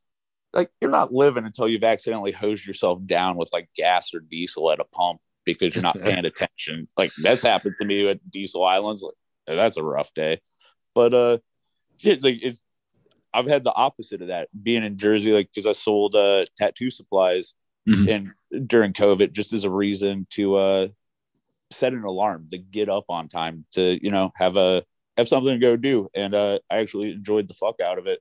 But like, it'd be in Jersey, I had a couple routes all the way out there and get to one of these gas stations, and you have to wait for them. And you're just like, seriously? Dude's over here talking to like his friends in the car. I got 10 minutes. I waited on you to come start pumping my gas. And then I'm done. And for people that don't know, explain to them, please. Like there's Jersey and one other place in the country that you can't pump your own gas, right? Oregon. And Oregon actually did away with it, I believe. Okay. I heard Jersey was trying to get away with or stop it too, because they didn't. Like Jersey's got enough stigma after Jersey Shore, and now they got this whole pumping gas thing where they got to leave the state and have all their daughters like look like idiots on somebody's cell phone. It's crazy. Like, for as much as I mean, it's a weird place. I've seen some really cool spots. Like when I was selling the tattoo gear, I met a couple really awesome dudes, like Desmond out in I'm drawing a blank on the town he's in, and Tim Bugspit. And Tim Bugspit called it like said this, like, because these are nowhere spots along like the coastline. They're not like beach destinations or anything like that, like smaller communities. and I don't know how we got to it. Like we were talking about the mountain town I grew up in. He's like, oh yeah, I actually lived there. And like, I was like, what years? And like him and I would have been in the same town at the same time, just never knew each other. He's like, yeah, I just want to be out here and be a shore Billy. And I was like, God damn. Like a hillbilly, like, but for the shores? Yeah, like, you know, hillbilly, but on the shoreline. And like, it's not make it work however it works. And like, you know, that like, it was like, you know, small town, middle of nowhere, like that actually ain't a bad thing. I love that term too. And I was like, all right, I can fuck with you guys. Like, you're not fucking dirty beach rats. You're not like people who claim Philadelphia but go back across the river every night. Like, it's great. Like if I could pull off doing my job, fucking Kyle, if I could pull off Villain Arts and live in the hollers of West Virginia, I'd already be there. In the hollers, huh? Yeah. They spell it hollow, but I think they say holler. I don't know. That shit's great. Like, don't tell anybody West Virginia is rad as fuck. Like, the people aren't that backwards and they're really nice, because then everybody will move there and it'll be awful.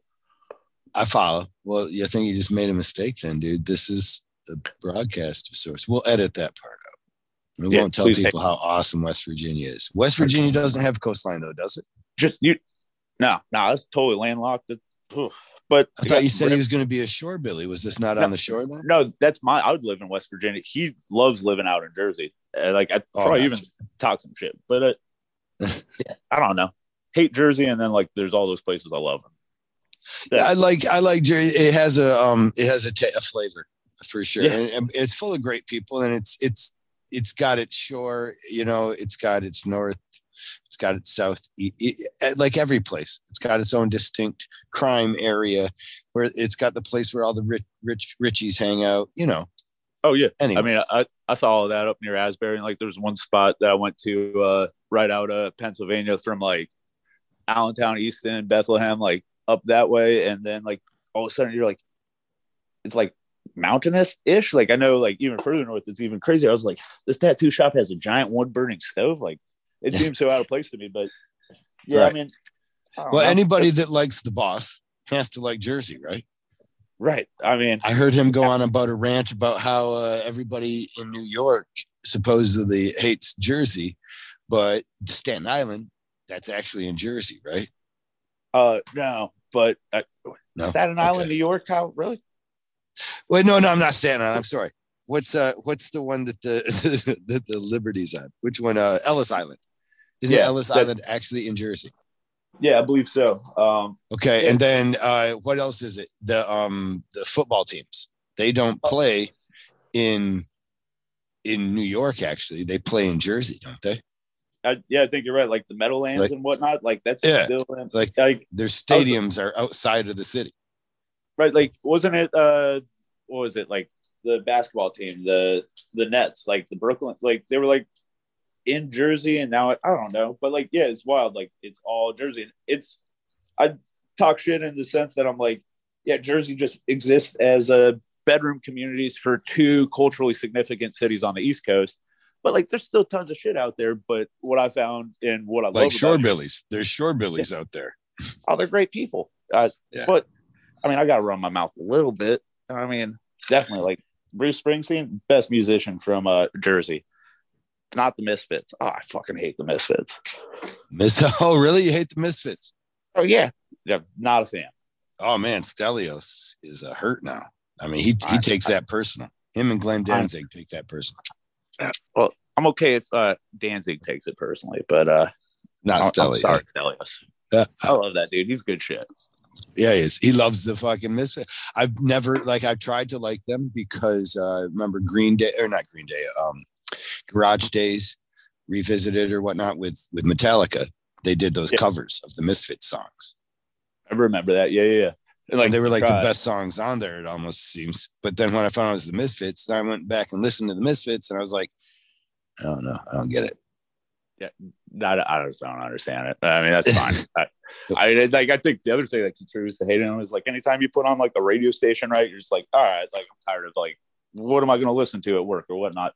Mm-hmm. There's like, does every other song have to be from the Misfits? Like, it has nothing to do with what I'm listening to. Rancid's another one I'm not into.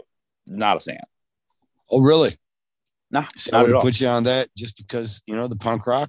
kind of thing? Is that one of the things you almost stay away from, because it's maybe even the same as Misfits? Like, you stay away from it because it's almost too stereotypical that someone like yourself would like it. Oh, not at all. Like, I mean, Okay. I'll totally own, but like, then I got no, like, I like the first 2 albums Green Day put out. Like, I mean, y'all can hate me and call me not punk rock. Like, I just lost 500 punk rock points. Like, I don't care. But 500 punk rock points. Your trading card is just going down in value. Sorry, sir. Fuck. I was gonna retire off it. Off your trading card. Oh, Your Villenard's trading card. Oh man. We should have those.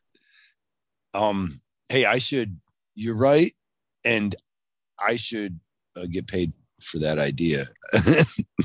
Yeah, I'll cut you. That is a genius idea, actually. We'll talk. Like, I'm assuming you're doing the Denver show, or no? I am not. No, I'm sorry.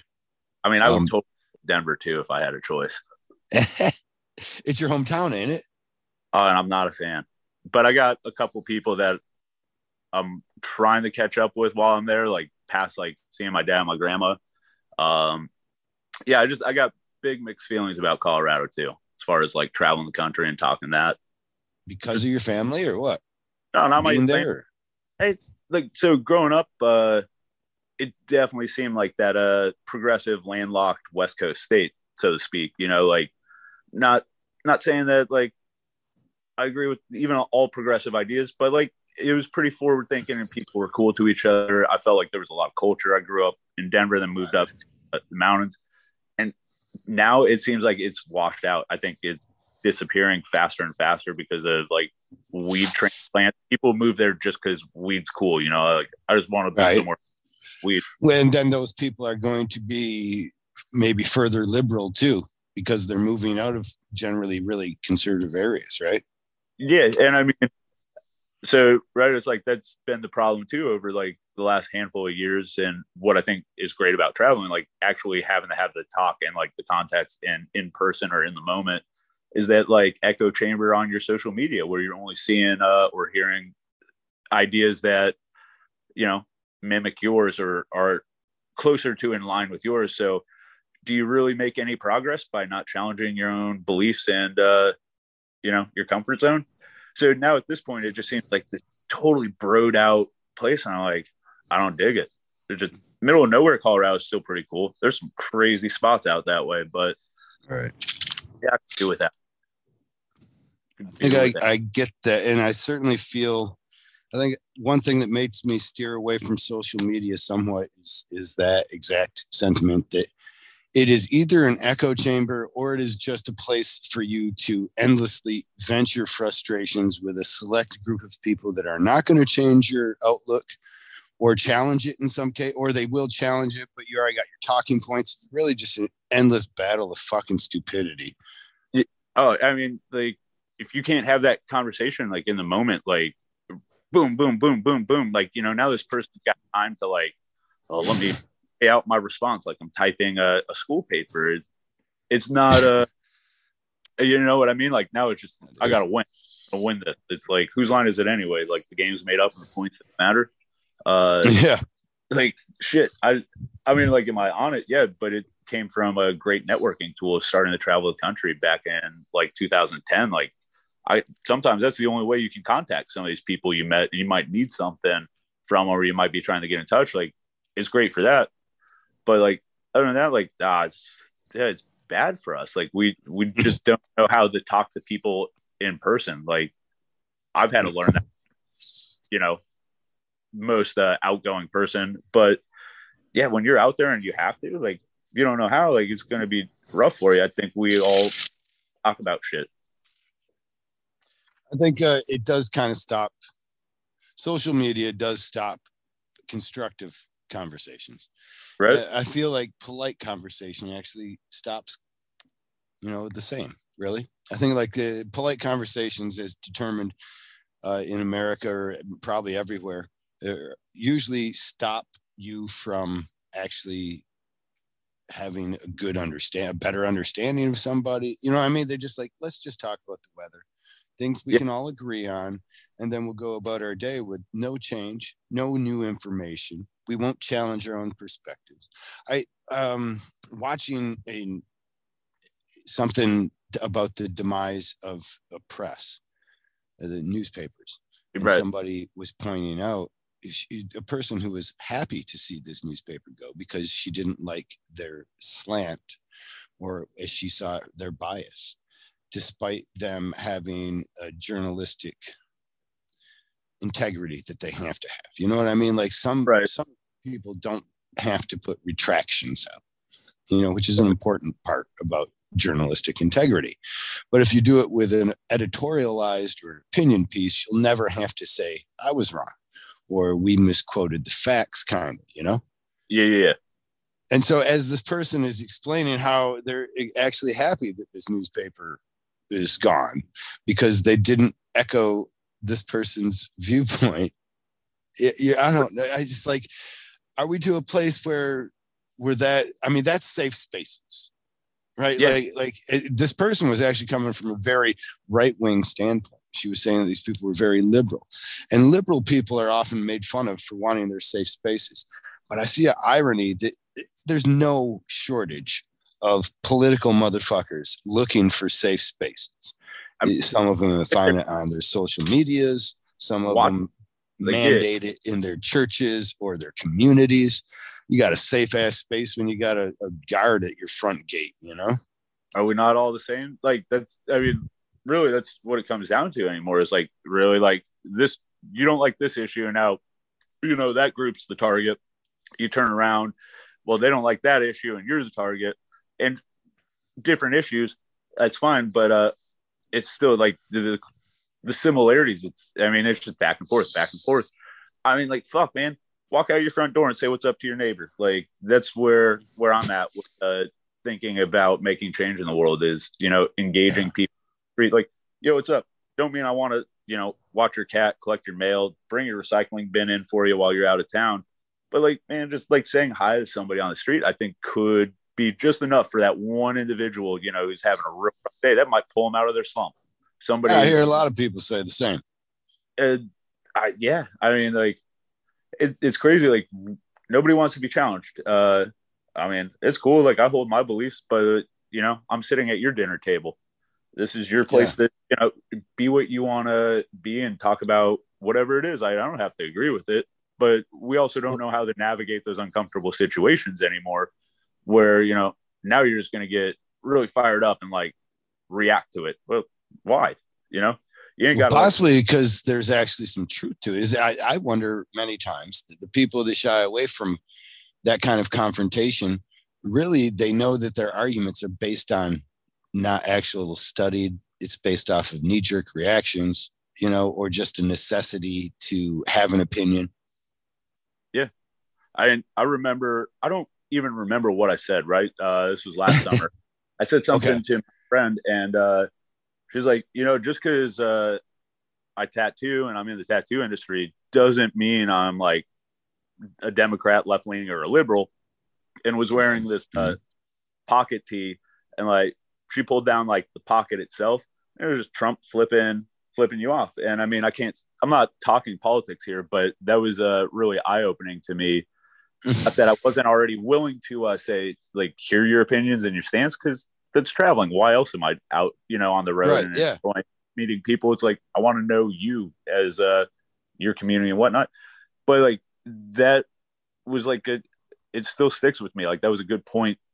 Again, in like continuing the hope we can just be communities with each other and no issues. It's like, yeah, we all got different opinions. Is that not like the best part about this shit? We don't have to quietly and secretly have like, whispered conversations and outwardly. I implore anybody in our listening audience, especially in America, to make a friend across the aisle.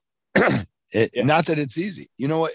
I would recommend anybody across the aisle to repair a friendship that has been left in tatters with, like really strive and with the ideas and the understanding that, no, this is this person. He does not see things the same as you, no matter how much you wanted to argue with him. Right. The best, like coworker story too, about like all that, Rob. Rob and the lecture Rob. Yeah. I mean, Rob and I are some of like he's one of the tighter bonds I've made in the company, and like him and I really get along. We typically work together in load in load outs because he's helped me with a lot of like tasks I've been given that are, you know, more nuanced than just like having the work crew or like labor do it. That I've found when he hired in, you know, it's a tight knit family, isn't it? Yeah. And when he hired in, I think there was some murmur, some fear from a lot of trepidation because he's kind of an intimidating figure, or maybe he can look like it. But I mean, Rob is a straight up awesome dude every way around. Like there ain't no, I know a good person, right? I mean, absolutely. And I mean, you know, he served, and like, you know, I've heard the story about that, and that's not really for here. And, you know, like it was really, I was eye-opening, and like, you know, like I appreciated him talking to me about that and like some of the other careers he's had in life. And so Troy said something to him at one point about like, hey, you know, you might not want to this or that around Neill. He's like real left leaning. And I'm like, what? Because like I'm from Seattle, or I lived in Seattle, I have big like earlobe kind of shit. And I do have it. And Rob was like, Troy, you know, Neill and I have already talked about a bunch of shit. And like, we actually have very similar viewpoints on some of those things you were like worried about me saying. I'm like, yeah, that's the best part. Like outwardly, a lot of people look one way, you know, and you really don't know. No, I think the more that I've really had to strive to find similarities with people as they really jump on the Trump train, because they can really go. I mean, that Trump train travels fast. Is that what I mean? It's got a lot of velocity, and there's not a lot of room for your old relationship if somebody gets on it too. You know what I mean? Like they're like, hey man, we're on this thing and you're on or you're not. You know, there ain't no fucking stops and it doesn't slow down. There's no safe way to exit. That's what I'm saying. You might be ripped from your family. Oh yeah. But however, my Trump friends, like I've honestly withdrawn from social media because of that very thing. Like I'm not a Trump fanatic in any fashion. And many would have even said at times that I suffered from a Trump derangement. And I don't know that isn't true. But at the same time, I argue that it's not good that I or anybody suffer from it. And I don't know the cause, except that it would be myself. And I don't know the change that I want to make to recognize Trump as being above my reproach. I feel like I want to be able to look at any of my leaders and hold them to the fire. And people will tell me, as I just came out of Ohio, well, yeah, look at Biden do a terrible job. I'm like, right. Yeah. I'm not disagreeing in many fashions. However, on that, I do want to be right about the reasons. You know, I don't want to just be believing these people simply because the opposition has tried to gaslight my angers and frustrations against something somebody's doing. Right. I still want to be informed. Yeah. Like, I mean, I remember like, even though I wasn't old enough to vote when Bush took office. Right. And then people hated him. And then he came up for re-election, and like I still remember, like, you know, you got kids in schools, like, you know, we got nothing to do with this, right? Like we aren't even old enough to vote, and you got like kids like spouting off viewpoints, and it's like that's just coming straight from home. And you got like all that, and I started about then feeling like, man, that pendulum's no longer a pendulum. It's like getting pushed from each side, back and forth. I don't know, you know, don't stay much time in the middle. Yeah. And I mean, it's probably been that way for much longer than even me being old enough and aware enough to start recognizing that. My friend that was in Charlotte that I was talking to is like, man, yeah, like the fuck, like with punk rock, we used to always, you know, be questioning the government, anti-establishment, that kind of thing. And now all of a sudden, with certain things, it's like, no, that's great. Like, you know, we're just happy Trump's not in office, and, you know, we won. And I'm like, no, it don't mean anything. Like whether you agree with the policies like your leaders are making or not, like, okay, you disagree with it and want it to affect, and it's affecting your community somehow, or like, you know, people of your community. I mean, just be there for those folks. Like, I mean, we don't win. Like either way is my opinion. And Trump just don't win. Being in or out of office, Biden being in or out, I didn't win anymore. Yeah. It didn't put me in a better position. Yeah, I just want to go real fast in my truck, drink a couple beers, hang out with people, see you along the way. I mean, and I know that's really easy for me to say. Like, there are things that affect a lot of people in a lot of our communities, and it's like, but I'm here to listen. I'm here to do something for you if we can. I don't know. The politics shit in this country sucks. I mean, I can't believe we're talking about this instead of tattoos or like any of the other crazy stuff. But like, hey, you brought it up. Yeah, I don't know. Like, I thought your podcast was just about rambling. It's like shit. But it's great. Like, I mean, I'm enjoying the conversation about it, and hopefully, people want to just chill and kick it. Like, I mean, judge a book by a cover, and you're gonna miss somebody that could be one of the better people in your life. Like, I've definitely been parts of the country where like they're real unsure about me, but then we have a great conversation. Like, I don't know. I love that shit. Country's great. I do too. Well, I've been trying to look at those very things, tolerance, and commonality, right? So I sometimes wonder why people would fight when they have so much actually in common. And I do look at Democrats and Republicans, and for the most part, their voting base constituency are mad at the economic system that seems more against them than for them. Yeah. They both share that. It's wild. Like, I mean, yeah, that's somehow they can't agree on the answers to fix those problems they see so much that they would start believing far fringe ideas, support crazy retaliatory laws or legislation. I saw one guy, he wrote his flyer, his mailer to get you to vote for him, said that he refused to work with the party across the aisle. He's like, these other motherfuckers. Well, I guess I could say, I hate to even say the verbiage, because then it imagines a connotation of my political leaning. You know what I mean? It has like right. This, but fuck it. This guy says, I refuse to work with Democrats like these rhinos, Republican in name only, that are currently in your Congress and stuff. And you're like, well, that's insane, because honestly, the thing we are hiring you to do, the thing I hope you do the most, is work with these people, because I don't believe that your opinion is going to be right 100. I think it needs to be put through the fire and challenged by that other fucking idiot's opinion. And the two of you idiots that figured out this is your job, you guys came up with this compromise.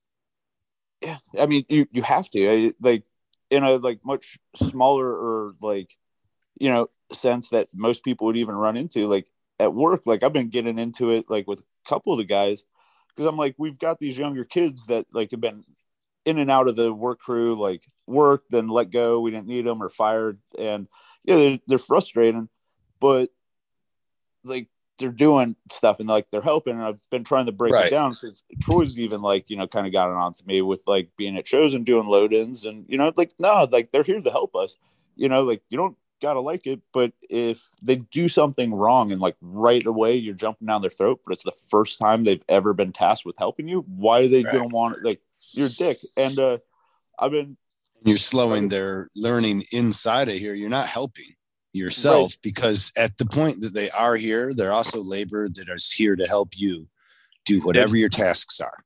We're all getting it done. Like, I was helping my boy in the print shop. Like, we're pulling t-shirts, and it might be one of the simplest tasks. Like, you really don't need to have any experience in just counting t-shirts and pulling certain sizes. And yeah, you can feeling like undervalued, not appreciated. But like, if you treat that person with respect and like talk to them, include them, like get them involved throughout the day, and even if they are just doing those like certain tasks, that's potentially the most important job of what we're all doing. Is like, so you talking the down actual work that is being done is the actual more important than knowing what work needs to be done.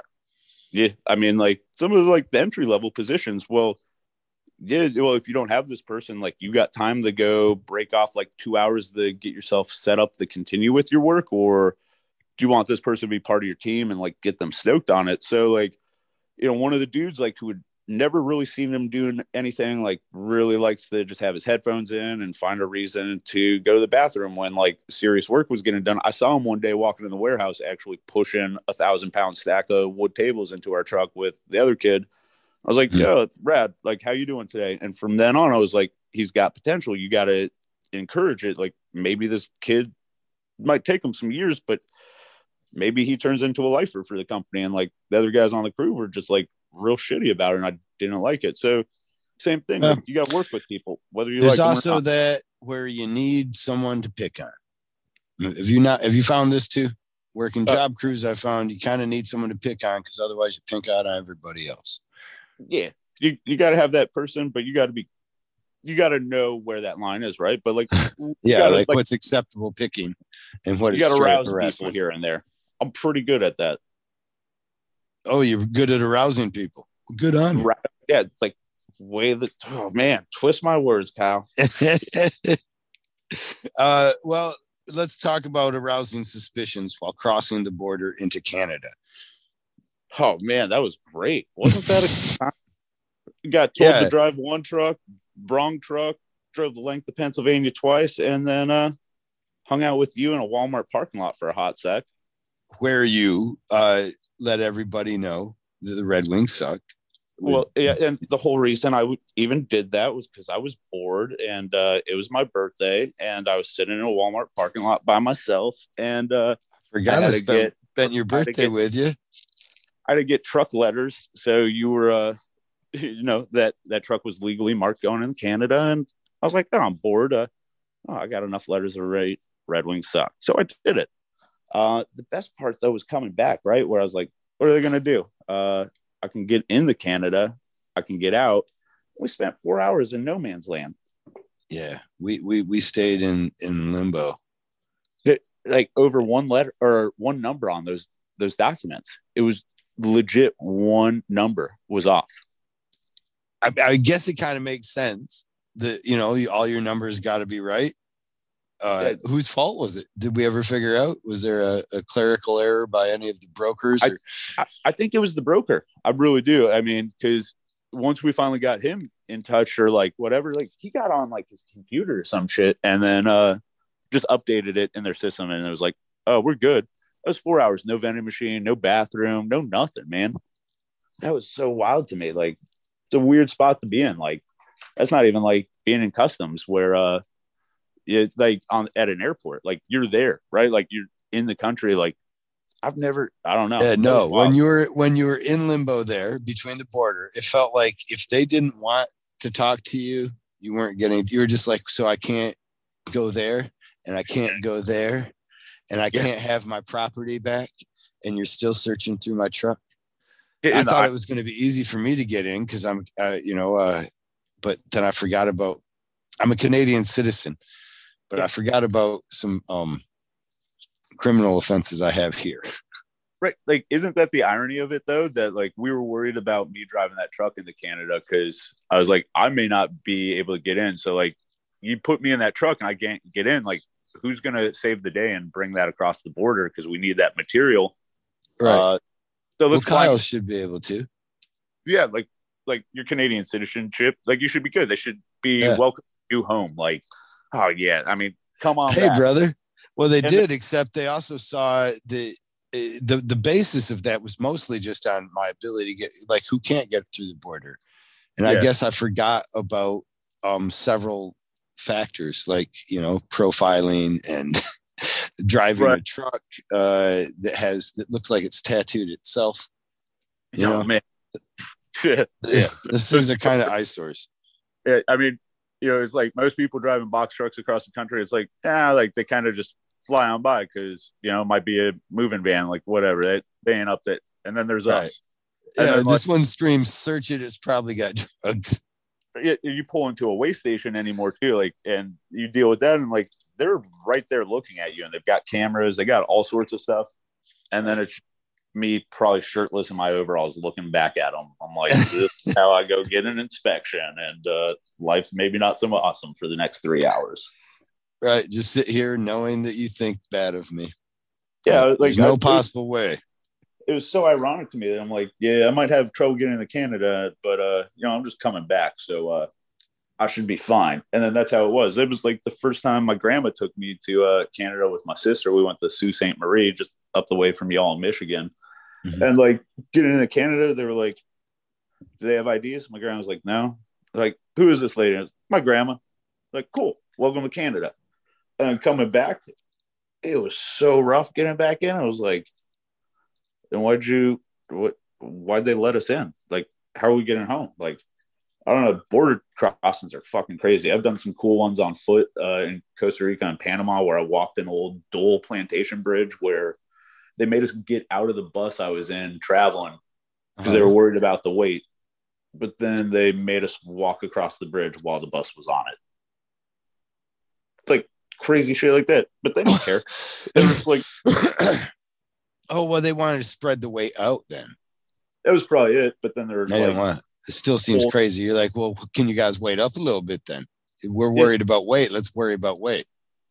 And there were holes in that bridge, like big enough to fall through if you missed it. Like, I don't know. It's weird being in this country and coming home or leaving, like just up to the north and going into Canada, how strict those borders are.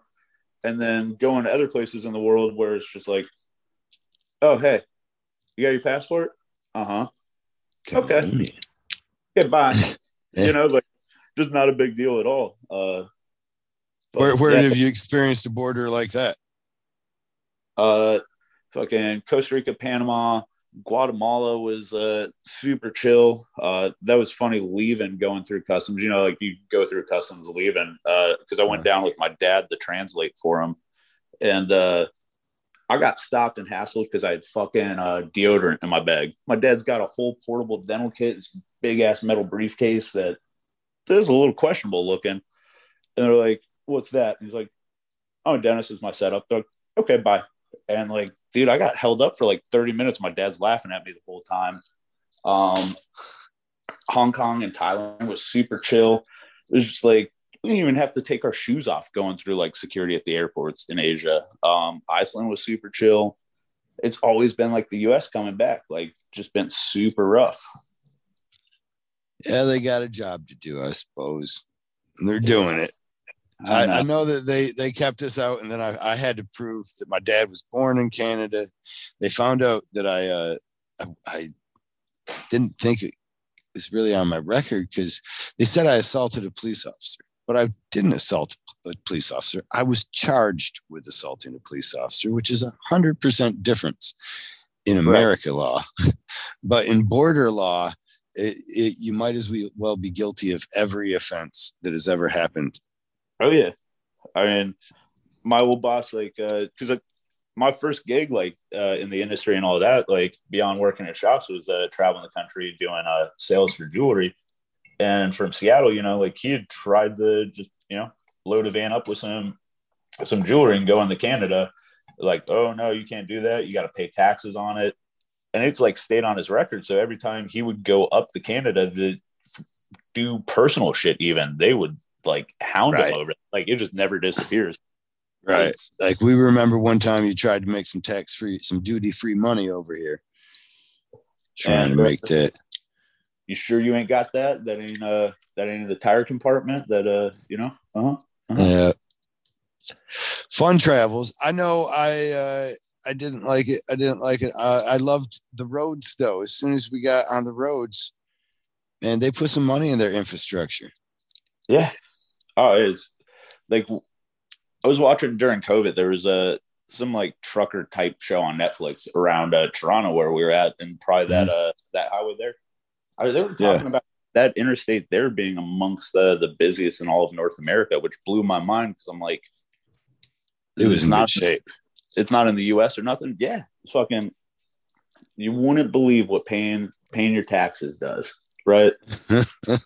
When they're not mismanaged. You think that's what it is? Probably not. It's probably just them being real nice, eh? Yeah, I keep hearing that they actually mismanage like billions of dollars, but I don't. We've already talked enough politics, haven't we? Yeah, it's wild. Like, but shit, it's a lot for a lot of people, though. even me, who doesn't really get down with it, or you, who never struck me as like anything other than like, you got your opinions, but I ain't ever really heard you bring them up unless I went poking around for them while talking. Oh, really? Shit. I usually tell somebody, but I'm usually trying to either bring about outrage or make a crazy, contrast. So I'm working with the ideas of what age kids should, and how many children should kids be able to kill, and at what age. I think we're at the point now where that should be on the conversation table, because that's hilarious and terrible. Because all of the same, it's terribly hilarious. Is that right? Or maybe it's hilariously terrible.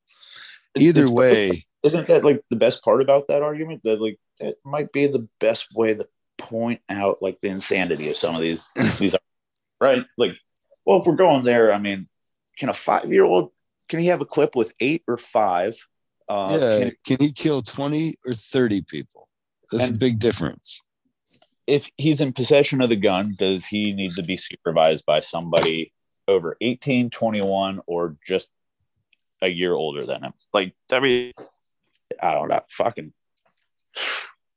politics. Yeah, right? Fucking politics. Well, it gets to be. I think only because it becomes identity. Somehow we identify with these politics enough, or they know our identity enough that they imagine we are. I think they should quit. Like Beto O'Rourke. It isn't here nor there. I think they should quit, though.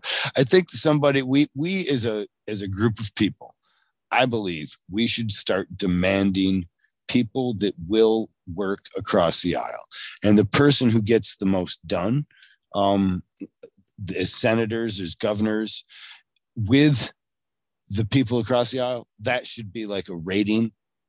Right. Like it just. Like that's the number one like rating. Like if your goal is to come under par or whatever, then that would be the number of the like, well, you can't work with them all the time. So they're right around 81. That's where everybody hovers. 81 to 92.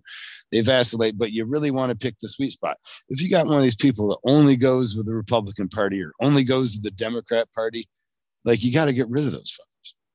Yeah. I mean, it's insane. Like assess your own viewpoints in life, and are they all one side or not? Like, stop being like a single issue voter.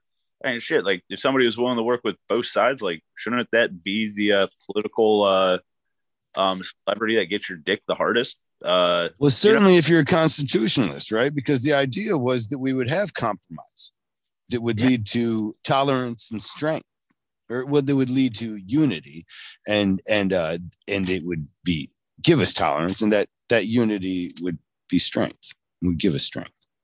Yeah, I mean, like, I don't know, it's wild. Like, I mean, let's do something. I mean, like, you know what I mean? Like tattoo conventions, like there's going to be people that you don't like, or like people doing art styles that like that's whack. Like, but if they're your booth neighbor or whatever, like more often than not, you all solve your own issues. Like, and that's like, you just say what's up to somebody. I only hear about the ones when people don't feel comfortable asking their neighbor, like, or they've tried and come up, but we all get that whole weekend done together. Like I tell all my, like, say coworkers, and I call everybody under the umbrella of Troy, like who, like anybody who works for Troy, even if they work for a different department or, one of his other companies, like his real estate company where like he's got construction dudes and like those people, we're all coworkers. But like you do something involving a tattoo convention, like talk your shit, whatever. I'm like, dude, we got one goal in mind. Like, I don't care if it seems like you're not doing anything important or fun. Like, we're all doing one thing. It's called pulling off a tattoo convention. And there's a lot of people who get a lot from that, like, live off of, like the work they get. Parts. Enjoy it. Like, I mean, I don't know. It's like people don't get that. I'm like, no, we're doing one thing. It's called pulling off a tattoo convention. A lot of moving parts. They all deserve a little grease. Yep. It's insane juggling all of it. I don't know how Troy does it. That man's the most impressive boss, friend, person I've ever had in my life. Yeah.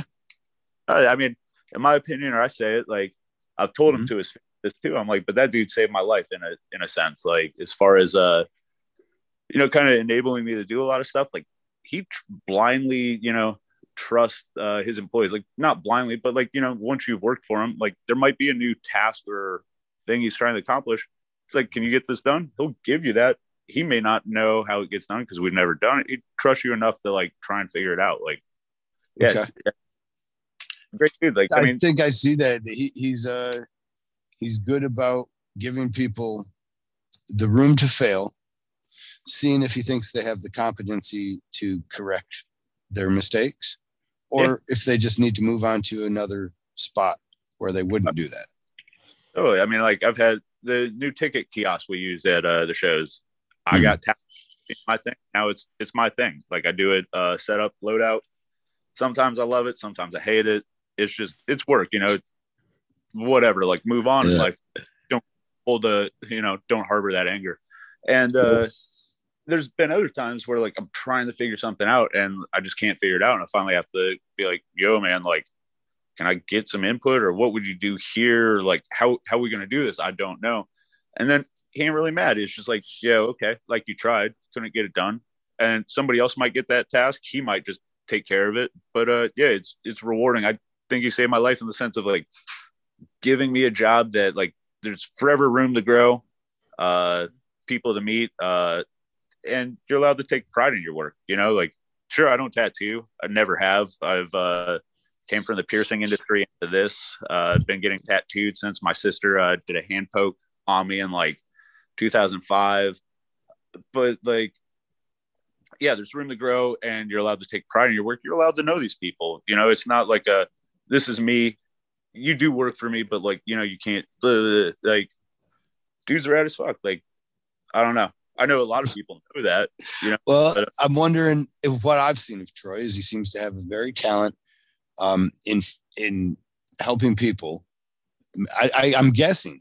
Part of this is going to just be guessing, right? Because we're all not sure how he does the magic that we see that he does, but that he has an ability to allow people to be people that you wouldn't expect. Maybe that's what I need to say. People from walks of life that you would think this guy's just going to fail. Right. And he has an ability to see them become successful, do successful things, make success. Even Frank. Yeah. I mean, like whatever, like, I mean, going back to like, there's always got to be that person like you give a hard time to on the crew. And Frank puts up with a lot of bullshit from a lot of people. That dude's one of the best people Troy's got working for him, frustrating or not at times. Like he's genuine about what he's doing.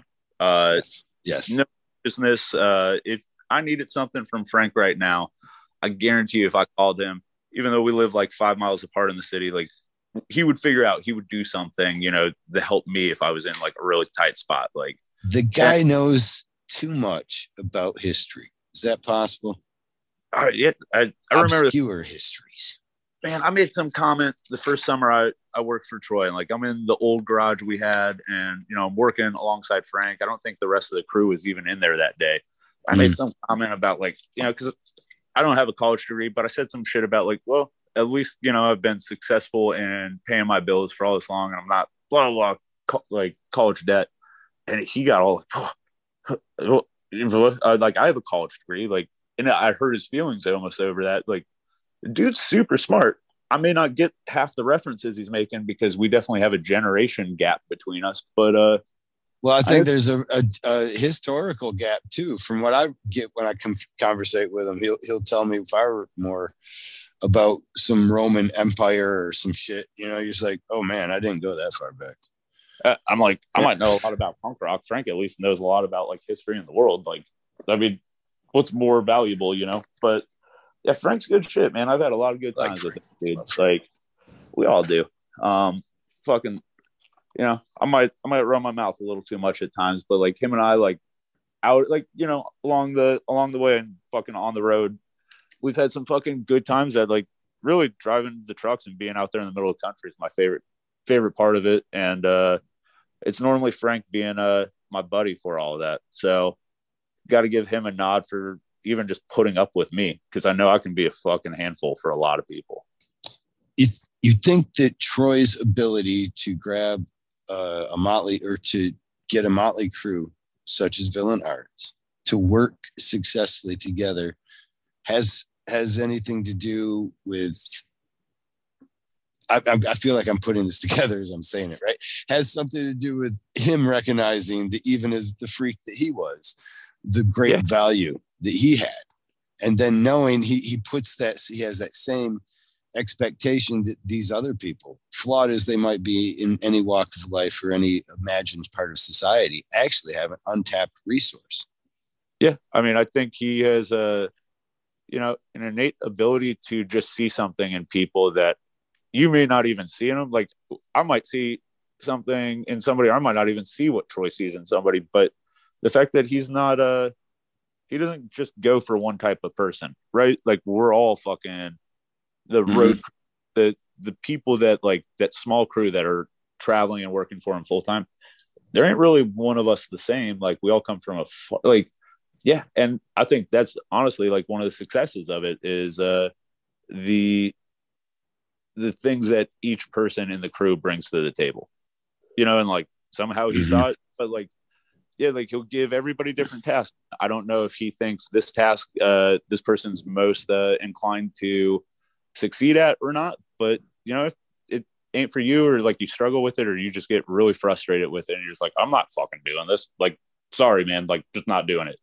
Then he'll shift you to things. So at a certain point, like the machine's just moving really well because everybody's carrying the weight they need to. And like, that's just something you just know you do. And you do very well. Like, it's great. Like I don't even know. Like, man, I'd like come home. Here's what I think. Okay, go on. I don't want to stop you, but I think I have a direction for some of this too, because it alludes to your own art, which was found in this environment that has been created and given you a space, if you will, an art genre. I don't know if it exists anywhere else. Yeah, I mean, like, yeah, it's wild. Like, because I posted a piece or two like online and I've looked at stuff and I don't even like half the time I don't even know that people outside of tattoo know what a stencil really is. Even if you have gotten tattoos and had a stencil put on you, like, yeah, I don't even know. Like that was a total learning curve when I feel like you're a feel with this. You could actually be, I'm always hopeful for art, but you could be one positive article, art worldly wise, from selling these awesome creations that you have made of as though like for everyday decor. You know what I mean? Like they're coffee table pieces. They can withstand anything in the world, right? And they're conversations. Which was, entirely kind of the reason behind them. And I didn't like, I've sat there and tried to think of something, right? Like I should have like a preface to it or like something like put out with those as far as like what the intent is. But then again, like, am I not by doing so directing somebody's take and opinion and impression of art of that? Like, like, well, you are, but you've already started, right? What's that? You've already started, so you might as well. Because here's my opinion or my observation why I would say that. First time I walk up and I see these things at Stencilvania, you have, and I'll describe them. You have Thermofax copies, which is what we use to make stencils with, the purple thing that we put on people's bodies to tell us, give us the roadmap of the tattoo. Those things are usually left and discarded. And you have gone ahead and made stencils of old vintage pornographic magazines in most cases. And the first time I went out and seen them, you just had them out with no real, they were like laying on the tables. There was nothing really to display. Right. And simply by putting a display out, you have now began to try to control the conversation that these things existed in. And I kind of liked them. And here's my take on it. I liked them before because they almost made you seem, without the standing them up, you just seem like some pervert trying to sell me a bunch of used dildos on the side of the street. Right. Like you may notice them, you may not. Like, it's wild because is it pornographic when it's a stencil and epoxy or not? Because like there's times where like I mean, there are children and kids that are with their families at the conventions, and I'm not the only one who may have borderline explicit things on their booth or anything like that. But like, definitely caught that whole like, older sibling even grabs the kid and is like, no, you can't look at that. Really, like, they did that with those, because I've seen several booths of artists that have things out that are like, oh, well, that's just straight up a vagina painting. Yeah, but yeah, I like have a lot of thoughts on like why did it like it's not the first time I played around with epoxy. Like when I was in high school, I made like an 8-foot by 3-foot table that I built myself, and then did a beer cap mosaic and then coated it in epoxy because I was like, sick, this will be the coolest beer pong table that ever exists.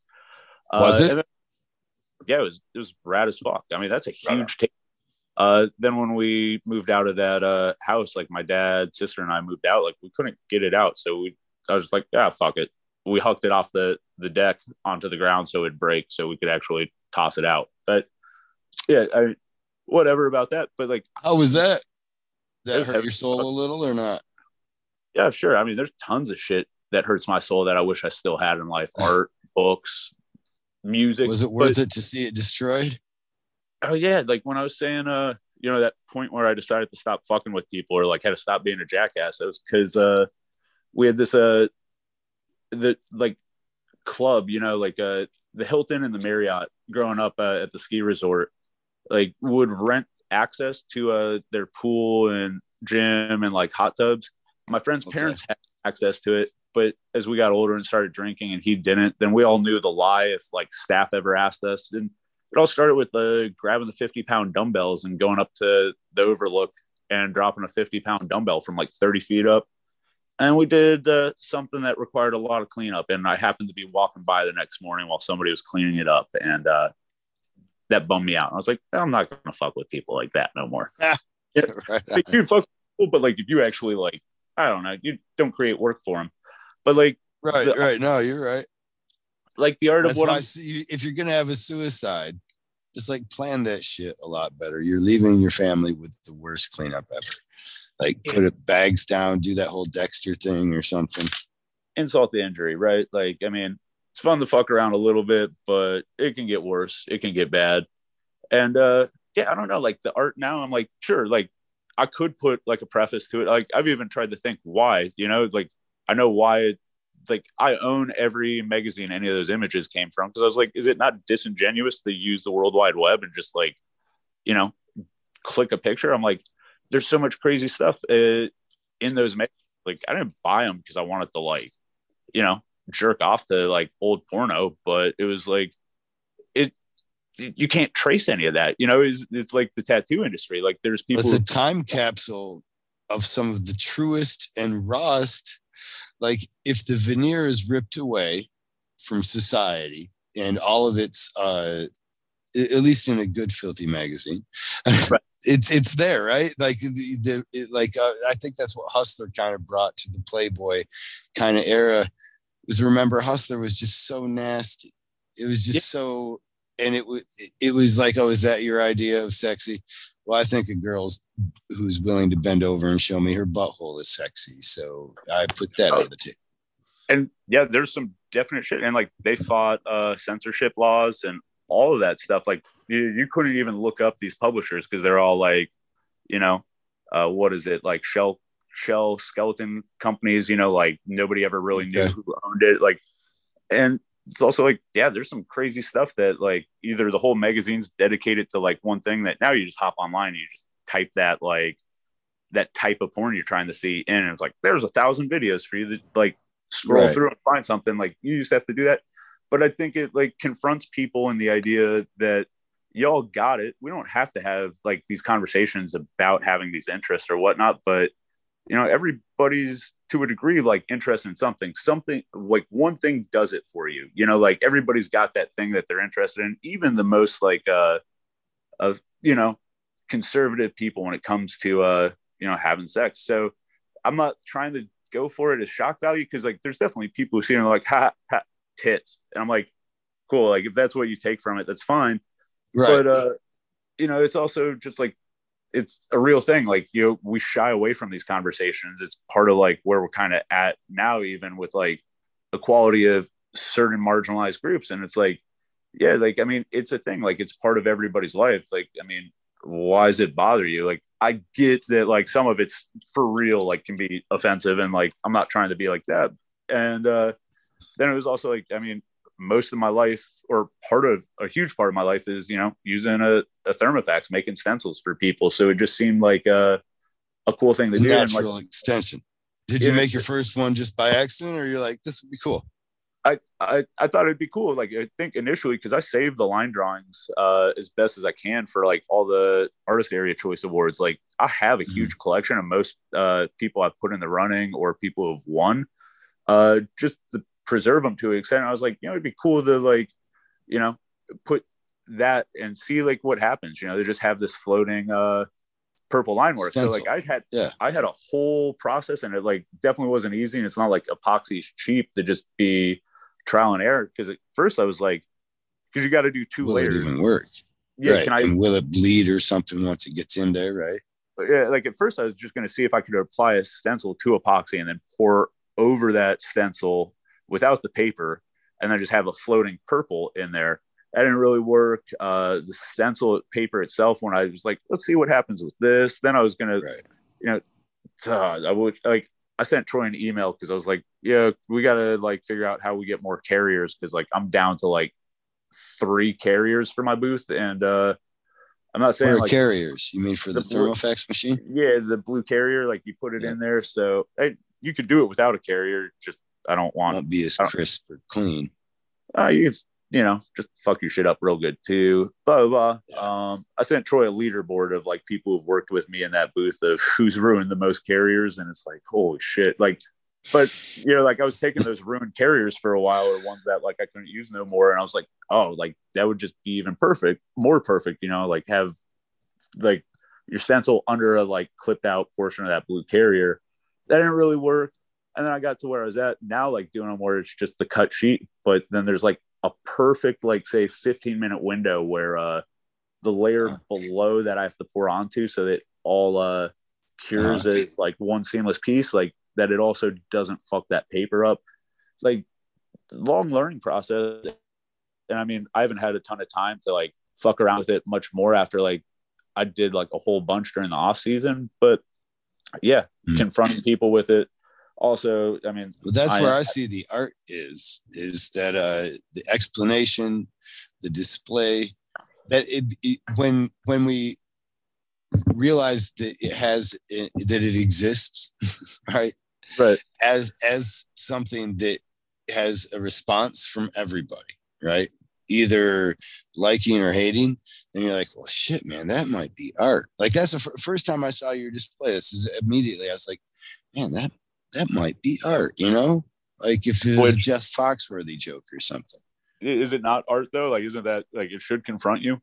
Or yes, like everything about it is art. And then I started you could doubt certain parts of you as an artist, right? It'd be very easy to doubt certain parts of that because it's not what anybody has done before, right? It doesn't have a level of technical skill that you can sit back and just admire, like you're watching Tony Hawk skateboard or something, right? Or like in our genre of tattooing, how those technical skills are so often made into godlike, like somebody who can this kind of soft black and gray is like, oh my God, or this kind of straight line work or curved line work or small line work or dots or Jimmy Culkins, to like those are the things that we are like technical things matter. And so when you remove this, it seems as though there's not technical to this. However, of course, there's technical to everything, right? So, and I don't know what it is. So then I think that makes it qualify just on that level. And then finally, the composition of it is now really where we see that the art is, right? The composition of subject matters that you're putting in there, or even sometimes just the timestamps of that Rocky porno. Oh, that's my favorite one. Like, I almost like, I wish I like it sold, but I don't know that people are seeing it as such, and it's even more because it's Philly, right? Like Rocky is, okay, a big Philly thing. Yeah, Rocky's Philadelphia's best athlete of all time, like top of the list. You list. know what? I'm pissed at Philly about that because fuck you, Philly. Like this hard ass city that goes through these steps, and like you guys fucking killed a hitchhiker bot from Canada. You know what I mean? Like this hard ass city, and they went ahead and took Stallone down off of the steps. You don't have to work your ass off to go see him now. Every little millennial wannabe can just go up there and just right at the front, get your picture taken with Stallone. You didn't even have to sweat. It's a shaded area, so it's better for photos. That's just saying. Used to be when I used to go.